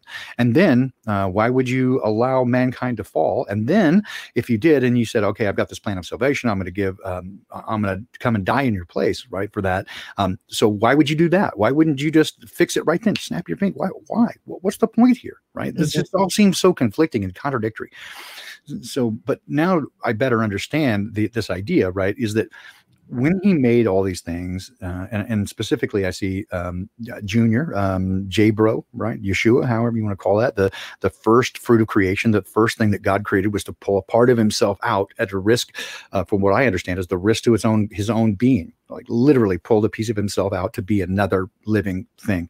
And that was his first attempt at creation, and he made himself again, but that this person then made in the same way a holistic little piece of the universe to live inside this bubble, that we live in now, made all things, and said, we're going to make a version of us, a mini me, right? So, and then they said, let us make man in our own image, right? Male and female, made he them. And so he makes a mini me version made up of mud, right? Made a part of it. He made us out of the elements here and said, hey, I'm going to make them just like us and give them the power to create life. When he did that, and he gave us the keys to the kingdom, right? Then we handed it over through disobedience, and so then if he had taken it back, that would have never have been a gift, right? It would have been a lie to say, I'm giving it to you, and then take it back. Right? You can't do that. And so what he's got to do is to say, and so we go back to this idea of here's the original argument, the charge that the enemy has against dad, which is, if you give me free will, and then I choose to not serve you or disobey you, and then the ultimate choice of that is death as punishment, right? Then that's not really free will, is it? That's enslavement. And that's a good legal argument. It really is a great legal argument. But the truth of the matter is, when you separate from perfection, you are now imperfection, and the ultimate end of that is destruction and death. It's not a punishment. It's the natural result. It's consequence, right? So when you separate from love, you have when you separate from light, it's darkness. It's just the natural result. And so being perfect and then making you into perfection, and you say, I don't want that. I want imperfection. No, don't do that. Right. So, and so this is what I see, for example, even in the command, don't eat of the tree of knowledge of good and evil. Wasn't this arbitrary test like a setup? Like I always saw it. It's like, oh, it's like this setup. Like, he's going to do it because you tell the kid, don't look in the box. What's the first thing to do? Look at the box, right? You're keeping the good stuff from me, right? I want to know the good stuff. It wasn't that. So the way I see it is that this place was balanced so perfectly in the head of a pin that ultimately, right, don't touch that. It's a warning. It's not, don't touch it because you'll break it, right? The day you do it, you'll surely die. Well, the serpent says, oh, see, am I dead? Did you die? No, you didn't die, right? But if you put a grain of sand in an engine, the day you do that, it's dead. Now, it might run 20,000 miles before it dies, but the day you put that grain of sand in the engine, it's dead. Right? It's done. And the same thing is true here, right? You touch that, you broke the balance, right? It was balanced perfectly in the head of a pen. As soon as you do that, it gets off balance and it's going to die, right? And so ultimately at that point, and this is where I always struggled with the beginning of Genesis chapter 4. So then God says, now that they've reached out their hand and eaten of the tree of good and evil, and now and what was the lie of the serpent, right? So the everybody goes, oh, that you'll be like God. No, he says right there, they have become like one of us, knowing good from evil, right? So that wasn't a lie. But then he says, we can't let him reach out and grab the tree of life lest he live forever. Well, what is he, jealous? Right? Oh, well, you can't handle the competition? Like, that seems so weird. But what I understood is that, again, now being separate and in a place of a fallen state, to live forever would be torture, right? Imagine Adam living now and seeing the result of everything that had come from the result of his actions, the torture that would be. So death becomes, although we fear it, right? And it's like seems the ultimate punishment because it's in our heart to live forever. It's a gift, right? Yeah. This morning. Rest. Right? Yeah. I was listening to Jordan Fultz this morning, and the topic of his thing. I highly recommend his interview here on this channel and also his channel, Puppy Aesthesia, I guess it's called. And he's talking about the right to die, because that's a little bit where we're at right now in the trajectory, is that we're losing that, right? Like all these people out there keeping us safe. Like, what is that, right? First of all, it's not keeping us safe at all. It's a lie. And it's preserving life at all cost, so you can see, and then the psychopaths and their reputation for wanting to find this eternal life and adrenochrome and all that corruption. And that is, that even just to have it phrased, the right to die, it was such a big aha moment for me this morning. Yeah. And again, with the forced vaccinations, or even, for example, that certain things are verboten. What, you can't eat mushrooms, you can't eat or ingest things that come from the earth, because why? It might open the veil so you see that there's truth out there, right? Yeah. It's funny that mind altering chemicals, they've outlawed all of them except for alcohol, which is the one thing that isn't really that helpful. I mean, it attracts entities. Exactly. Right. So yeah, that one's okay. Do that. But, marijuana, THC, even peyote or, ayahuasca. Nope. Can't do that. That's bad. Right. And that we put morality on it. Right. That you're a broken, bad person if you're looking for answers outside yourself. So again, these are fascinating topics. Right. And I think all of them require, from my perspective, right, the context of the relationship with the ultimate king. And we talk about the king's journey, the hero. To me, the ultimate hero, right, is the one who made us. And I have when I look around, I see that, we have this axiom, and it's a truism, right? That power corrupts, and absolute power corrupts absolutely. And here I see that the most powerful being beyond my imagination. And yet, conversely, rather than being all the things that you would imagine a very powerful being to be, is exactly the opposite, which is the very definition of love. Right? How do those things exist together? But ultimately, when you get to know him, it only makes sense that once they knew everything, they would understand that. And this is why I think that, again, he split himself into two halves, this male and female persona, right, of truth and justice and sort of this rightness, but also grace and compassion and this nurturing side, right? That one doesn't really work without the other, right? So truth on its own and discipline is harsh without love. Right. And so it needs this balance. It's meaningless, right? One without the other, just like science without spirituality is meaningless. Right. And spirituality without science is blind. And if we come back to the king archetype, the king without God is a psychopath. Right. Yeah. Yes. Like they get power, and they are the source of it, and it creates this eternal hunger. That's the shadow of practically every archetype, that it has this vacuum of energy, and all it knows to do is consume and to find more, to get more power, to get more control. And it has no accountability whatsoever. There's no check force of any kind. They are the ultimate. I actually have a close friend and colleague that has recently passed away, very powerful king archetype. And, it wasn't 100%, but they were a tyrannical kind of ruler. And they suffered a lot of problems and died very young. And I don't want to be very presumptuous and say I know why he died, but that was, I kept seeing that about him. And he had the ideal of God in his life, but I don't feel like he had that as an authority. Well, I can speak to this as, we spoke a little bit offline about, my sperm donor, right? And I feel very fortunate that, I didn't actually meet him until I was 30. I was glad that I did, and I understood more about myself. But, his other children, he had 5 other children, besides me, and I was born out of wedlock, and the whole thing. There's a whole story there. But they don't want anything. They didn't want anything to do with him, right? Because he was a tyrannical maniac, brilliant individual and very talented. But like everything that I was afraid of becoming, right? Like everything I don't want to be. And so when his health began to deteriorate, and he was on his deathbed 2 or 3 times, right? And so went and saw him a couple of times because I felt instructed to, not that I wanted to, right? Like I was just being obedient. And but what I heard him say, right, is that he thinks he's speaking from God. And I saw in him what I see in very many people is that their idea of God is really just their ego bouncing off the inside of their head. And it's very easy to see because their God approves of everything that they do and justifies all their action. Their God believes what they do, right? Their God votes Republican or whatever, right? Their God approves of everything they do. And to me, I'm like, if that's your relationship, that's not God. Because my dad loves me, but he wants me to be better than I am. Right. And so he will look at me with kind of like over his big God glasses going, dude, what are you doing?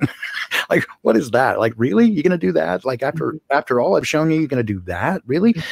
So he does not necessarily. Now he again has grace and compassion for me, but he does not approve of all the things that I do, and certainly it's not the voice bouncing off the inside of my head because he's way smarter than me and always takes me to a place that's outside of my comfort zone. So when I see people, that's a great point. If I can interrupt there, just Because that's the life purpose, right? That you're forever being pushed the heck out of your comfort zone, being asked to do things that you think are either impossible, or just simply that you can't do it, or you wouldn't live through it, or you can't handle it. So it's pretty daunting for anybody who's actually following what God tells them to do. It's an act of heroism. It really is. It is. Well, as Red Fox and I said this morning, we both agreed about this. It's the simplest thing, but it's not, it's the hardest thing, right? It's very difficult because it requires some humility, right? You got to put away your ego and your pride, right? And that's kind of the original sin there of the fallen one is pride, right? And this is also the flip side. Sorry to interrupt, but this is the flip side before we get past the subject of, to me, this is maybe a foundational key that shows the difference between New Age and maybe truth. Like, so arrogant of me to say it that way, but the New Age is, you can be literally like a skipping stone, going from one culture to the next, one practice to the next. And you're searching, and the big hallmark really is calling, right? They're calling on directions, they're calling on spirits, they're calling on archetypes. That's a big one, right? That is a big one, and to me, that's it's a massive inversion of calling, because when you turn it around, the truth of it is, what's calling you? God is calling you. Good call. No, that's astute. And I think, again, so I know you kind of want to focus on this New Age thing, and I would just say, like, again, from my perspective, and again, with that caveat, again, there are some truths in there, right? But here's the ultimate difference. And I would say, certainly with my understanding of following the way versus almost every other form of religion or spirituality, is that nearly every version of spirituality involves a practice of sort of the ultimate goal is sort of self-apotheosis, that I am going to become myself God. Mm-hmm. And I do this through a process of self-improvement, self-denial, or even if you're on the left-hand path, right, and you choose, the magic Wicca way, right? All, to thine own self be true, right? And do as thou wilt. But as long as, I'm going to kind of, supposedly, improve or do things for my own benefit. But ultimately, all these things come as a result of your own efforts, right? That you're going to raise yourself up, right, and become a transcendent being. And when I see the opposite is true, that although it does require effort from the individual, everything that happens, that has happened to improve me, and I hope to think that I'm improving with each passing day, by becoming closer to the heart of Dad. But it is his calling, right? As you said, his calling. So he invites me to a place better, and then I journey and endeavor to journey to get closer to him. Right. Mm-hmm. And usually this involves letting go, not mm-hmm. reaching out and grabbing, right, or lifting myself up, but mm-hmm. simply following his lead and doing the things that are difficult and letting go of myself. Mm-hmm. Those are the primary differences, right? So on the one hand is you doing it yourself, right, and reaching the state of apotheosis. And the other hand is to see yourself in the context of this is perfection and this is how far I am from perfection, which is on the one hand devastating to see how put yourself in context with the Creator, but that you can move toward him because he loves you, right? As different as you are and as minuscule as you might be in comparison, he doesn't lord that over you. He says, come here. Right. And so if you begin moving toward him, that's the area of improvement. And mm-hmm. so you're being drawn in mm-hmm. rather than struggling, right. And to fighting to go upstream. So, I mean, if you want to use this word picture, you really just let go and go with the flow, really, if that flow is drawing you toward him, although it does take some effort. Again, most of it is self-denial to a degree. But could I jump in quickly? Yeah, absolutely. Anytime. Beth, really, you let me go, I will just not stop. So please jump in. Yes. Because it's one of those spiritual new ageisms that it's all perfect, right? Like that the children are dying and the famine is coming, but it's all perfect. And this is one I would love to hear your take on, because I just think there's so much bullshit in there that, that person they got born into, that this was interesting to have had a client who had been through unbelievable abuse, like actually unspeakable. I really couldn't even say most of what she had been through. The vast majority, I even, I regret having heard the things that she'd been through, right? And then so I'm struggling with a paradigm that works about 99% of the time with that, there is a certain choice at every level. We have free will, and we've been given this power to choose even our birth, right? And that might be more of that new age bullshit, but I don't even really know yet. And she was taking it in, and there was a certain kind of a thing that there's something actually different going on here. And while we don't want anyone to be in a place of feeling the victim, I think there are true victims. So what's your take on this whole "it's all perfect" thing? Yeah. Well, let me start here, right, with the victim mentality, and I'll kind of move toward if I get distracted, remind me and just pull me back, right? Just reel me back in. Yeah. But it's often been said, it's not what happens to you, it's what happens in you.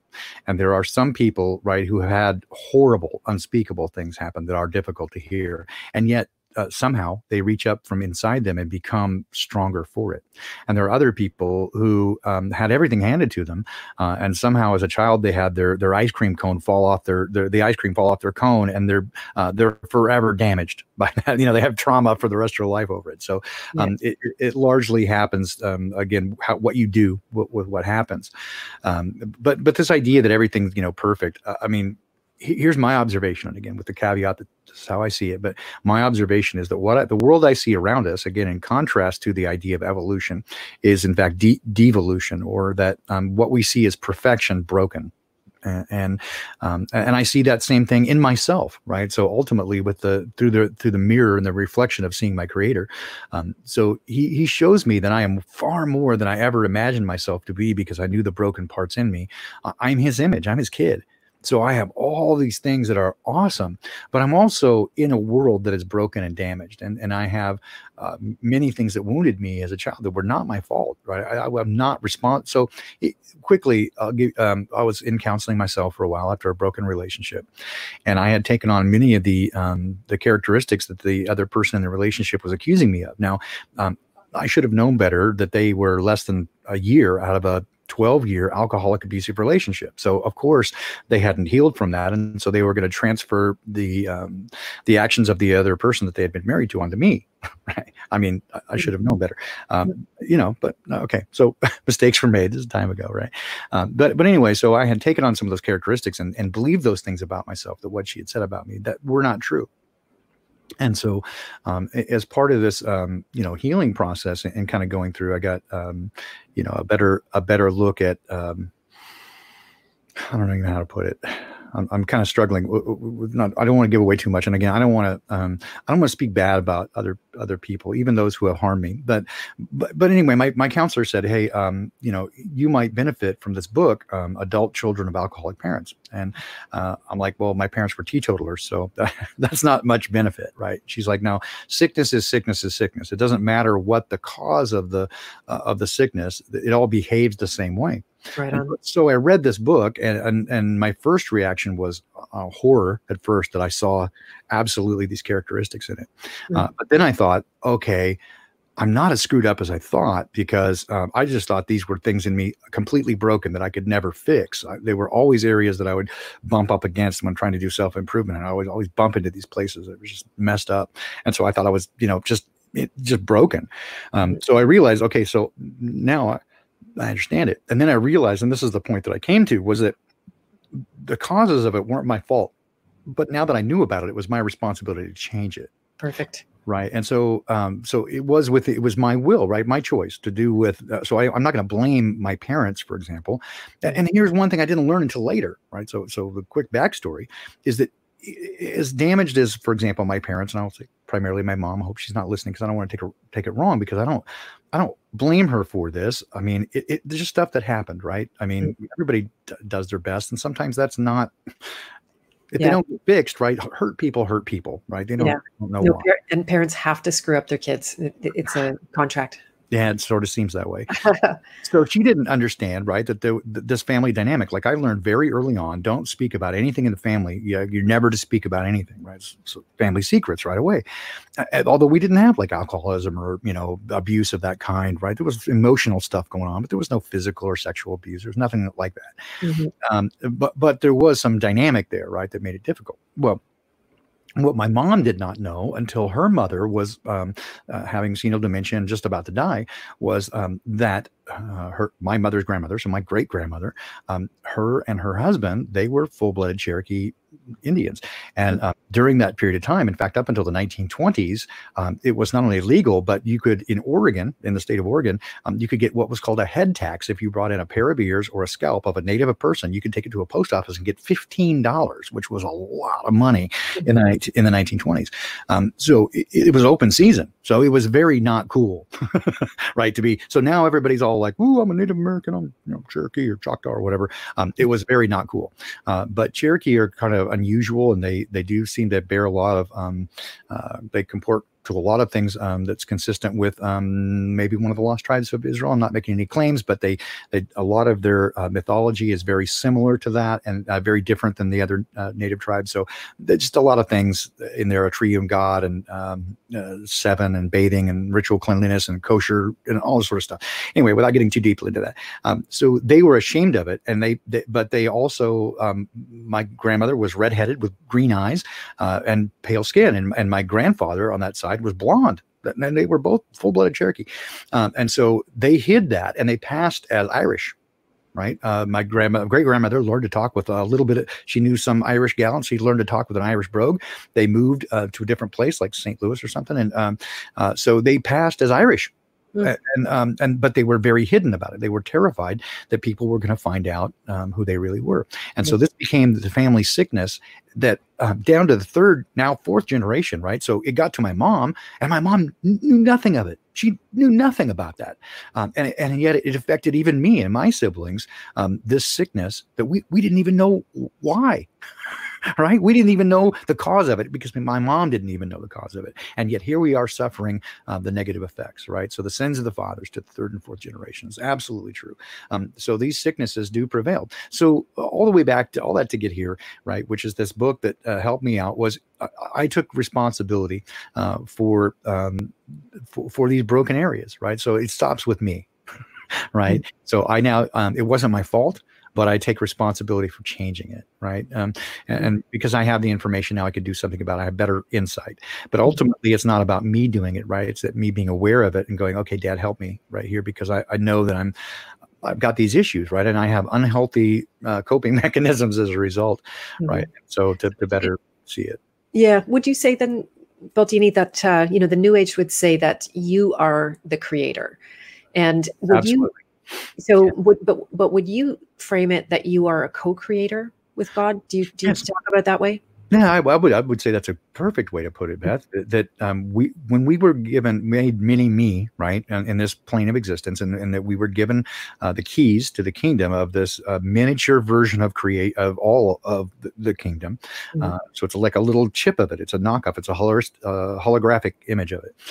So the way I see it, again, this is my view, that the universe was designed to respond to our will and to manifest our will into being. That we were meant to speak things into being speak things that were not as though they were, and to call them into being, right? And I think that's even how magic works. Even dark magic, right, is uses those same principles, but it has to take extra steps like blood and sacrifice and things like that, and to get supernatural help to do it, because it's going contrary to the original design.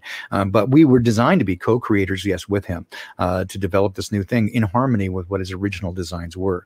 But yes, the New Age philosophy of it, right, is that we're all powerful, and that we will have this apotheosis. Don't know that word basically is that we're going to become God, right? That we will elevate ourselves to a state of enlightenedness or Christ consciousness, which to me, again, devalues who the person of Yeshua was, that he really was the first fruit of creation. He was a part of God, just pulled out from him, that then incarnated to help rejoin us and to bridge that gap because of what had happened, right? To save us. And so I know people struggle with the idea of a savior and all that, and but I think pride gets in the way. I think if you really saw the way it's laid out and what he tried to do and is still trying to do, I think it would have maybe a different perspective, because I see the enemy constantly trying to pervert it and make it into something it's not, so that we won't want it, right? We'll want to run away from it. But ultimately, I think you've nailed it, that we are co-creators with him, that he made us to be as he was, to create and to bring life and to speak things into existence, and to be as he was and is, to desire relationship of such a level that we want to be intimate and to know and be known and to love and be loved, and that we need this.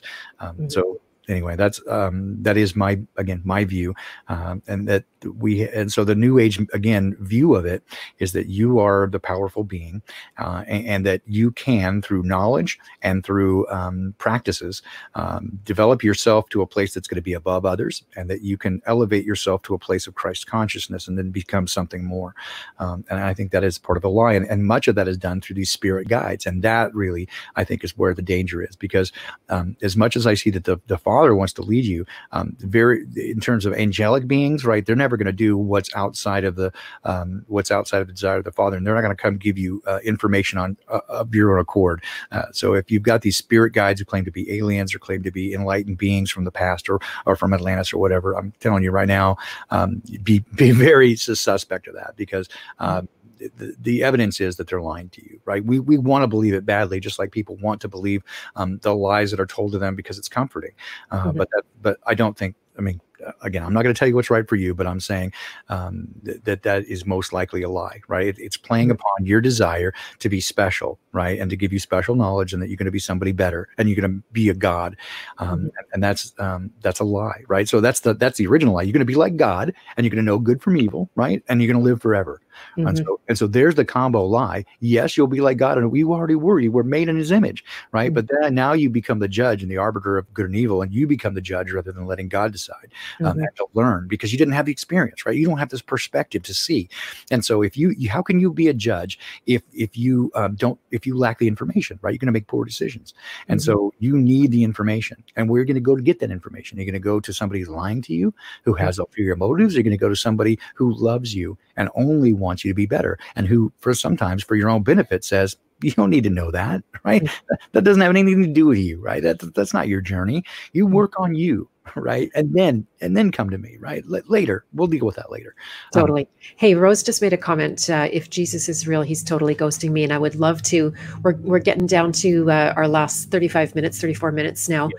And I would love to talk about Jesus in the context of the New Age movement. So, to me, Jesus was somebody always that was, I didn't refute them. They were one of the ascended masters. There was a certain respect, but it was more like Jesus was in this category with all of the, including my own guru, who of course was found out to be a sexual abuser, a pedophile, probably a murderer. And, yeah, exactly.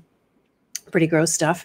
And, but interestingly, since I went down the rabbit hole and started realizing how I'd been calling on everything, like we talked about before, I had attracted a lot of entities in my world, and suddenly I was under attack, or at least I was finally aware I was under attack, might be more accurate.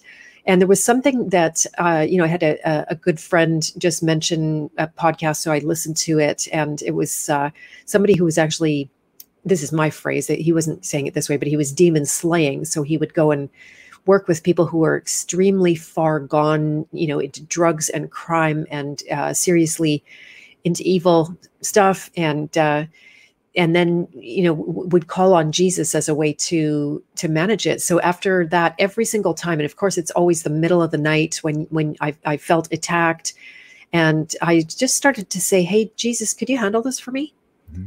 There was no premeditated, like nobody taught me to do this, but there was like this instantaneous, and it just happened to me right now. Yeah. Right. And there's this opening and this dissolving of any sense of there being anything evil going on at all. So I mean, I hear where you're going with it, and part of me wants to say, I mean, the proof is in the pudding, right? So even people who have no experience with it, who suddenly get, what you want to call it, night terrors, or you say demonic attacks in the middle of the night, right? I mean, however you want to call it, with no experience whatsoever, without even a belief system, they call out on the name of Jesus, and again, people will say, well, the letter J didn't exist, right? So Yeshua is the way to say it, or whatever. Doesn't seem to matter. Right, the enemy seems to know who it is and don't like it, and they will run at that name. And so it's often been said, within Christian circles, that there's power in the name of Jesus, and I believe that in part, not because they told me, right? I don't have a belief system. I don't have a Christian belief system that's full of the little terms and idioms that they use and that sort of stuff. It's just not. That's just not how I how I approach it. That's not. I don't know. That didn't work for me, right?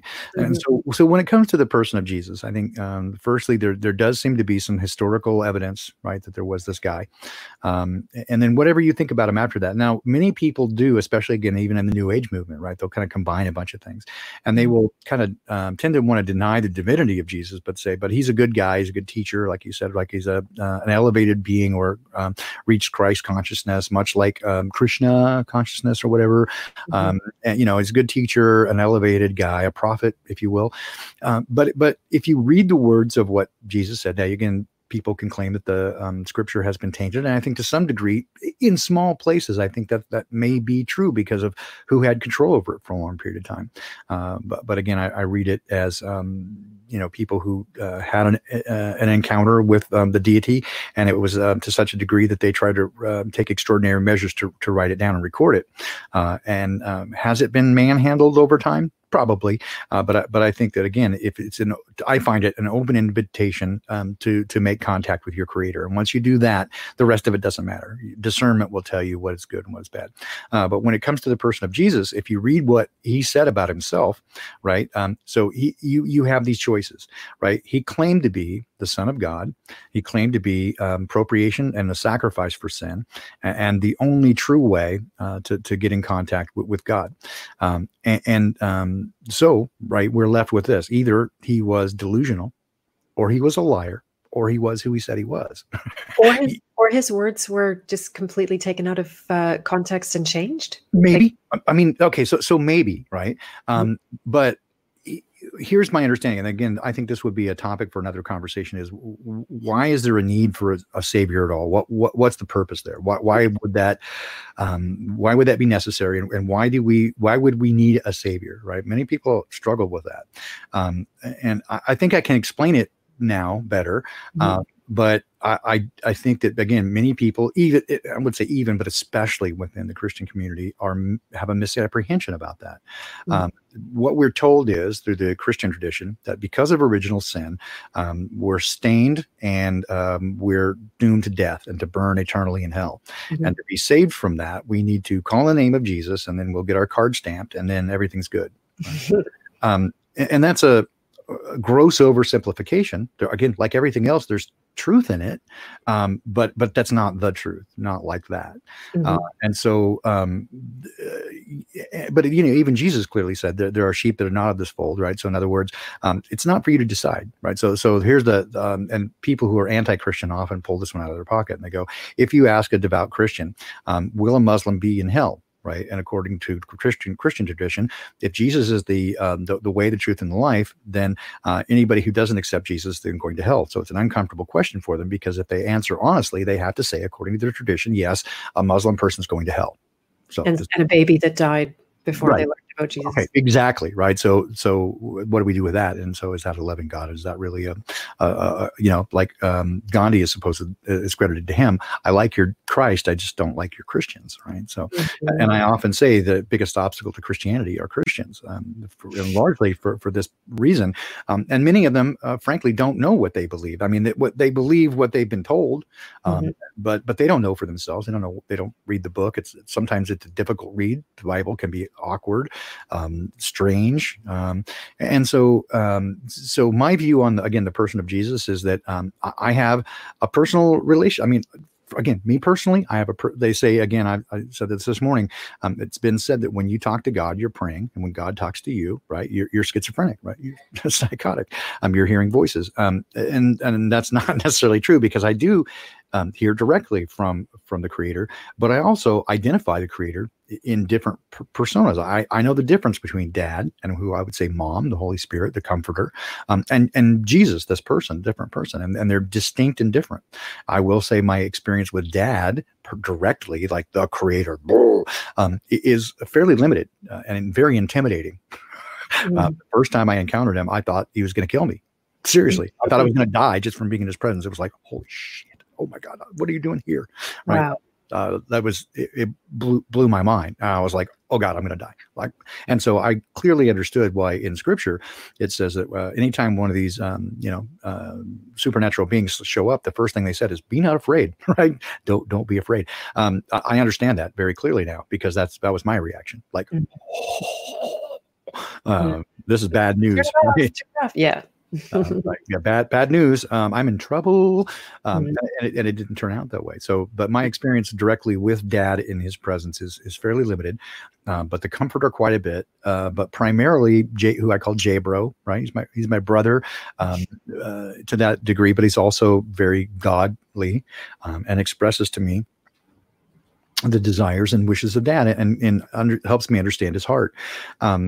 So I very clearly recognize to me the truth in the resurrected person of Jesus that was here, died, and was resurrected. And why many people struggle with the idea of there being a Jesus, right? Because he's expressly said, "I'm going to be a stumbling block for many."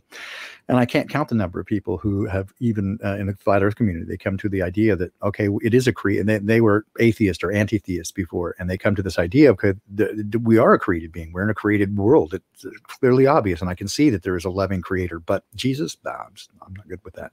And it's an odd thing. I think that, again, in part because of Christianity as a religion, there's I think a definite reason for that.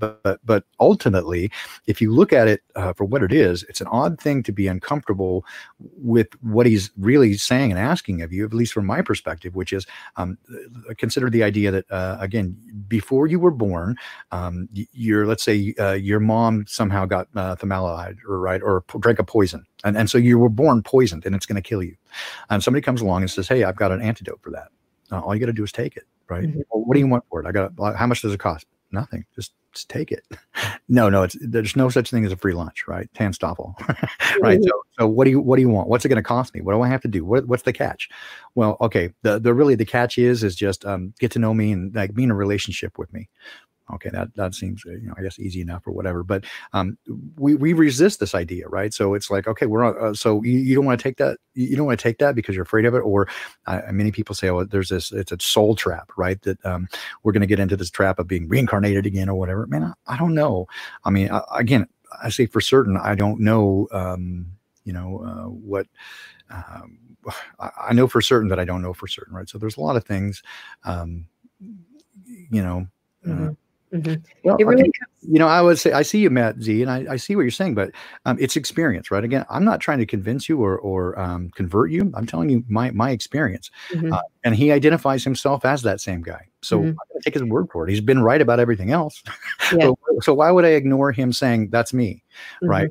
It just isn't. I mean, again, it's okay with me that you believe that. It doesn't offend me. I don't think you're a bad person or an evil person because you don't think that. I'm just telling you honestly, though, this is my experience, right? And he identifies himself in that way. So why would I discount him or say, no, you can't be that because I don't like this? Or I think it's fun. Here's what I think is funny is people go, oh, the Bible is a book written by men. Okay, where'd you get that idea? From a book, right? Written by a guy. All right. So, which one's the bestseller? I don't know.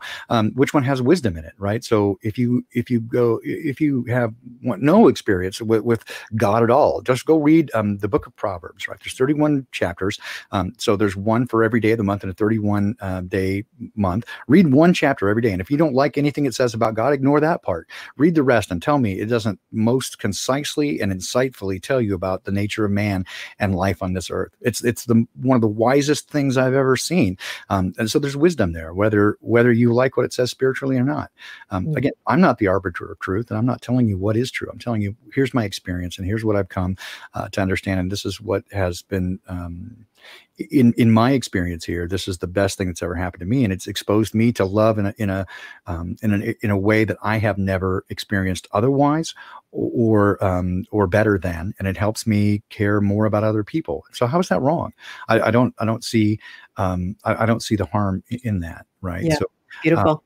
Hey, Rose has a comment here just about the praying 5 times a day and the rituals and ceremonies and all that kind of thing that, it's almost, if I could talk about it first, to me, it feels like that's something that actually the New Age has either adopted from religion or mirrors, or it has a parallel about, and people get really caught up in those kind of things. Like, I'm actually somebody who, I do no ritual. I actually don't host ceremonies. I had full moon gatherings, but they were literally just a gathering. There's nothing ceremonial about it. There's, for me, those things, they just hold no appeal, even though I feel like I've got an incredibly intimate relationship with God.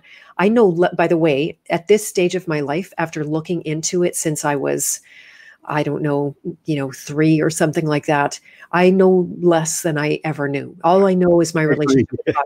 That's all I know. And I know when I call on Jesus when I'm in trouble, it helps. It helps.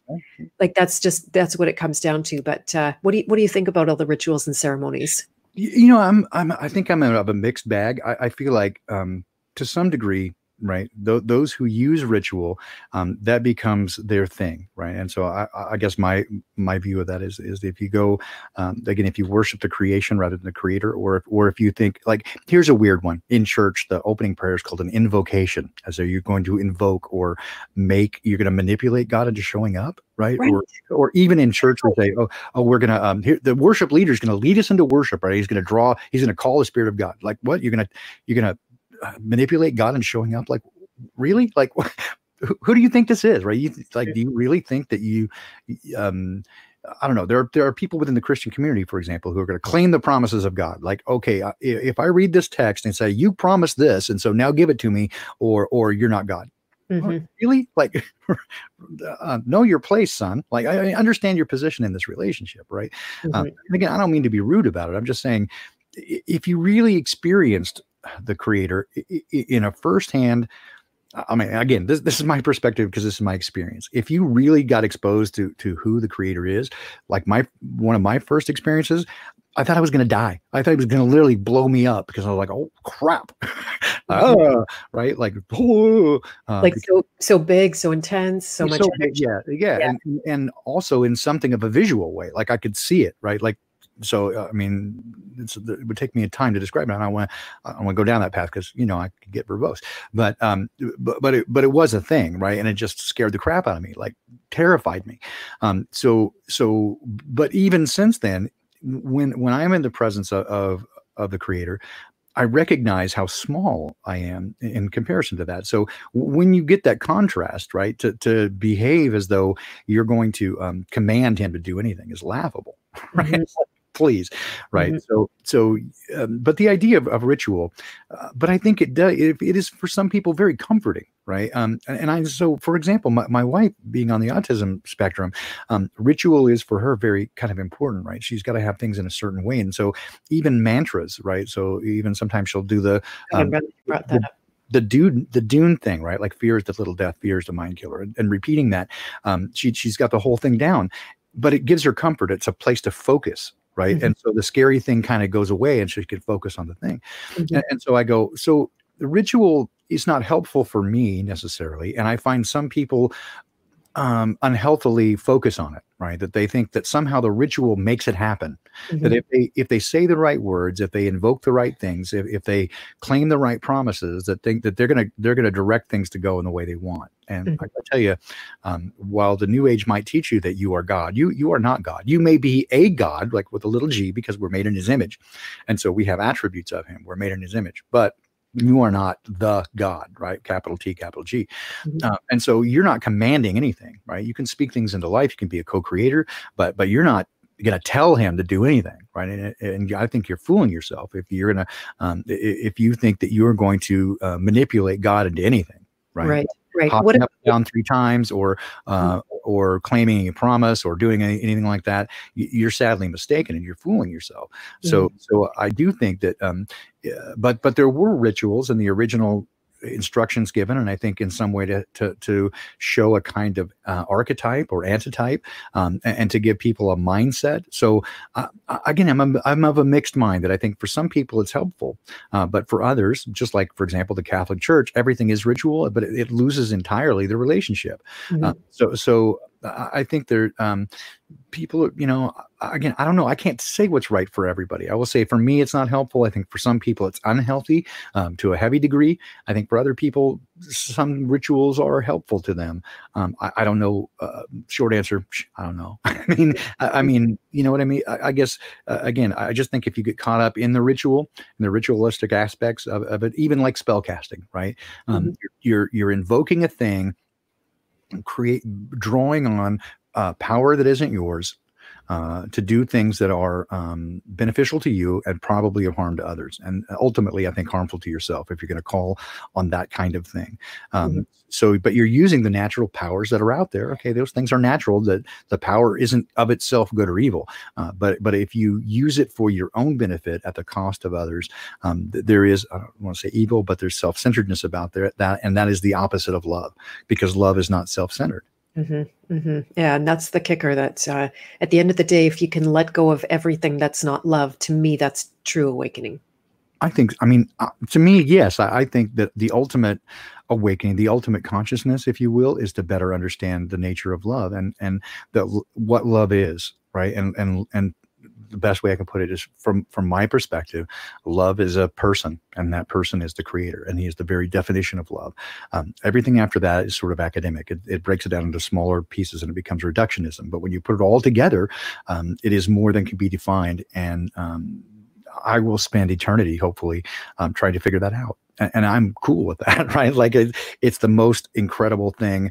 It's like it's like the ultimate, right, of all these things put together. When you put together all the things from material science, philosophy, psychology, when you put together every little thing, they all seem to lead to that point from my perspective. So it is, he is the very definition of love, and love is what gives everything meaning, right? So all the knowledge is empty. It's worthless without the love behind it.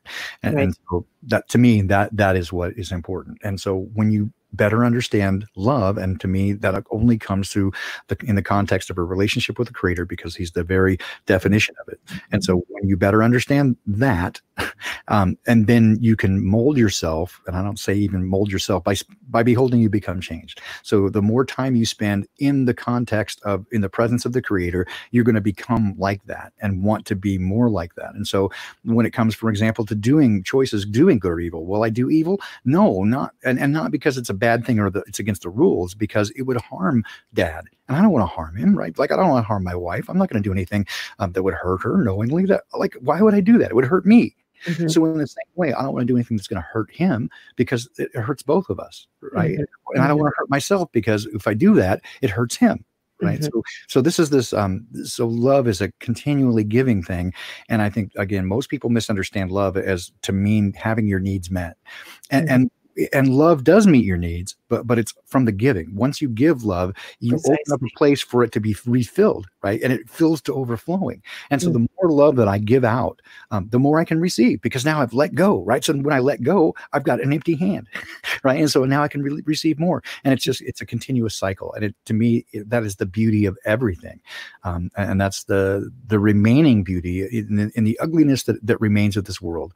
And it becomes uglier by the day. The one remaining thing that is beautiful is this capacity for love that we have, and that's how I see we were made in his image, right? With this capacity for love and companionship and relationship that supersedes all things. That's amazing. And I think it's the perfect note to leave this session. Would you join me for another one? Because I think a whole other side to talk about, lots of questions there. Anytime you like, Beth, and I promise I will try to do better about, calming down. And I get so, I get so excited, right? I get passionate about these things. And I feel like I so rarely get to talk to them about them with people who understand, right? And that's one reason I love this society, this group that we're creating, this community so much, is because people get it, right? And so we can talk freely about these things, and we get, and so I get excited about these things that I find beauty in and meaning. Right. So anytime that you want me to come and discuss these things, I found, again, listening to you fascinating. I'm like, oh, God, she totally gets it.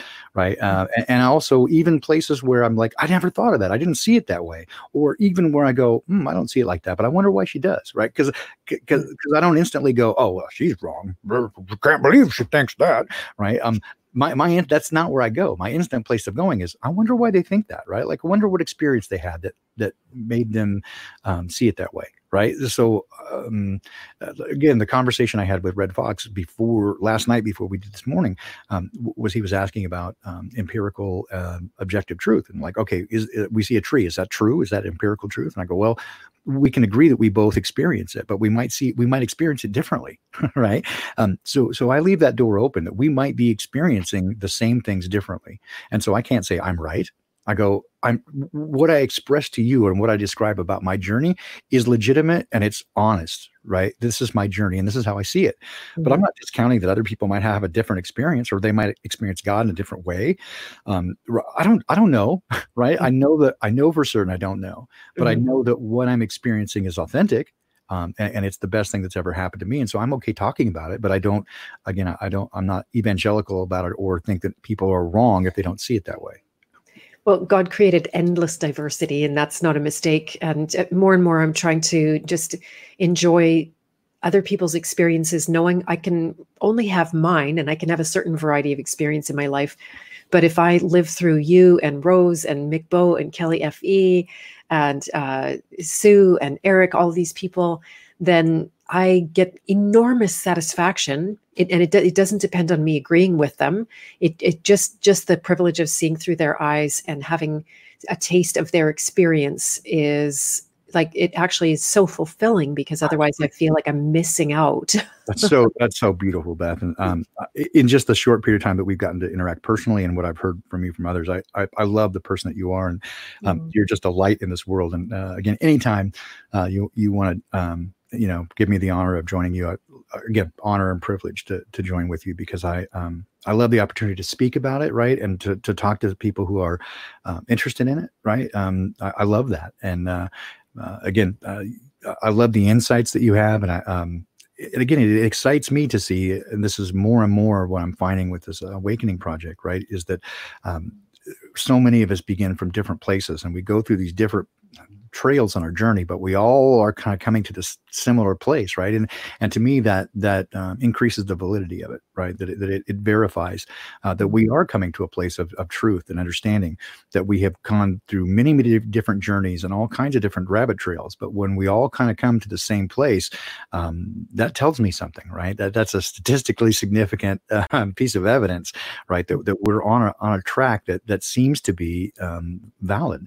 And so I love that. I love hearing parts of your story, and again, parts of it are heartbreaking, right, and painful, that you went through cancer, and man, that's got to be so difficult, and yet again, the insights that you gained because of it, I'm like, see, I mean, it just goes to show that in the journey, we don't know what's going to happen, but ultimately, what we come through, it's in that struggle that we find meaning, right? And as long as we find that meaning and make something of it and share it with others, I think that's a powerful component, and I love that. That's a life worth living. Exactly.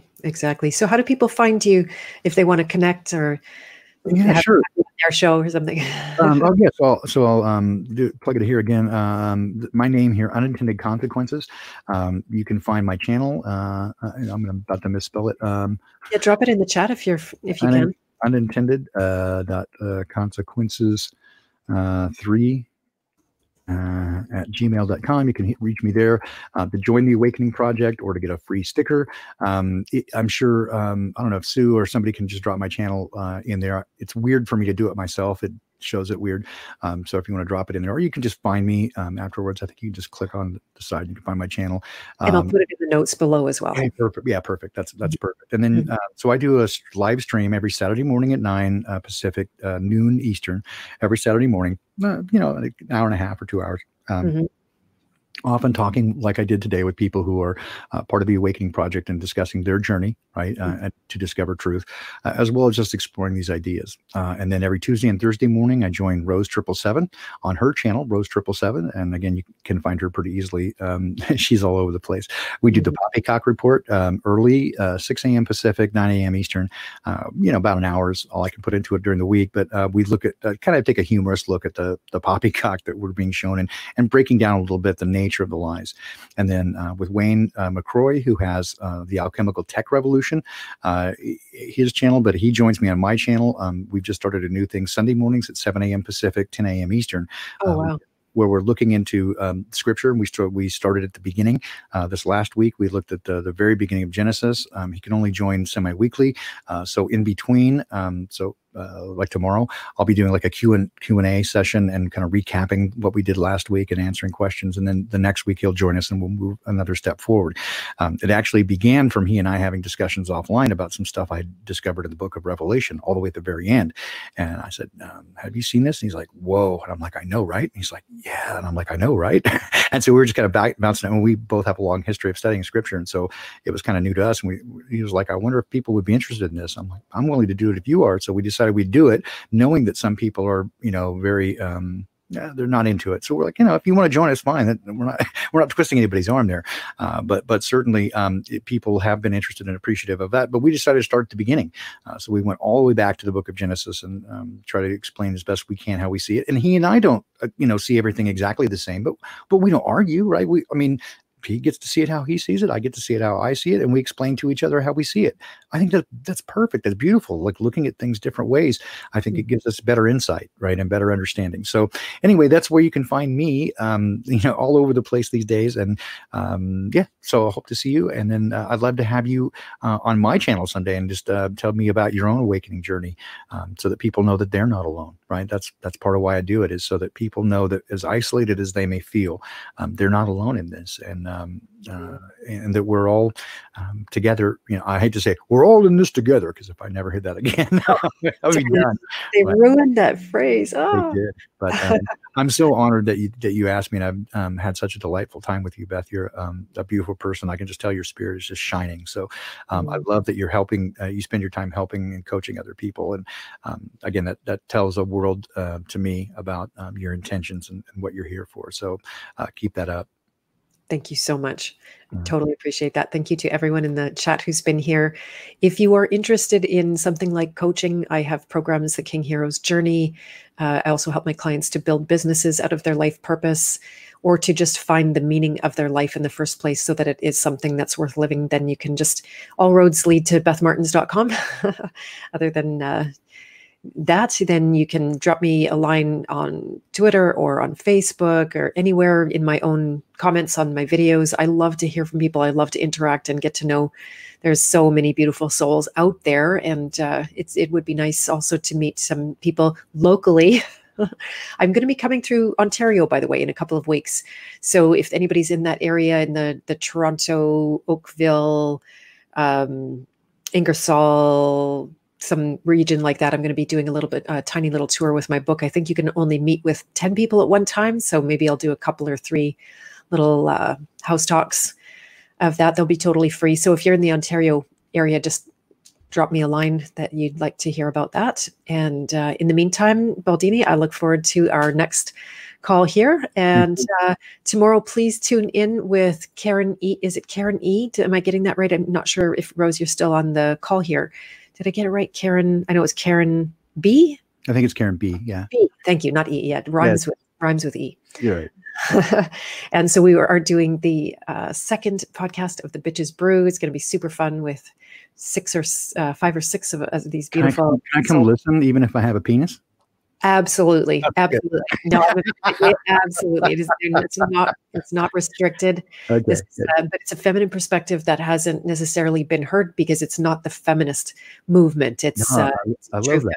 I've learned a great deal from strong, bright women, including my wife, right? Like she's right a lot of the time.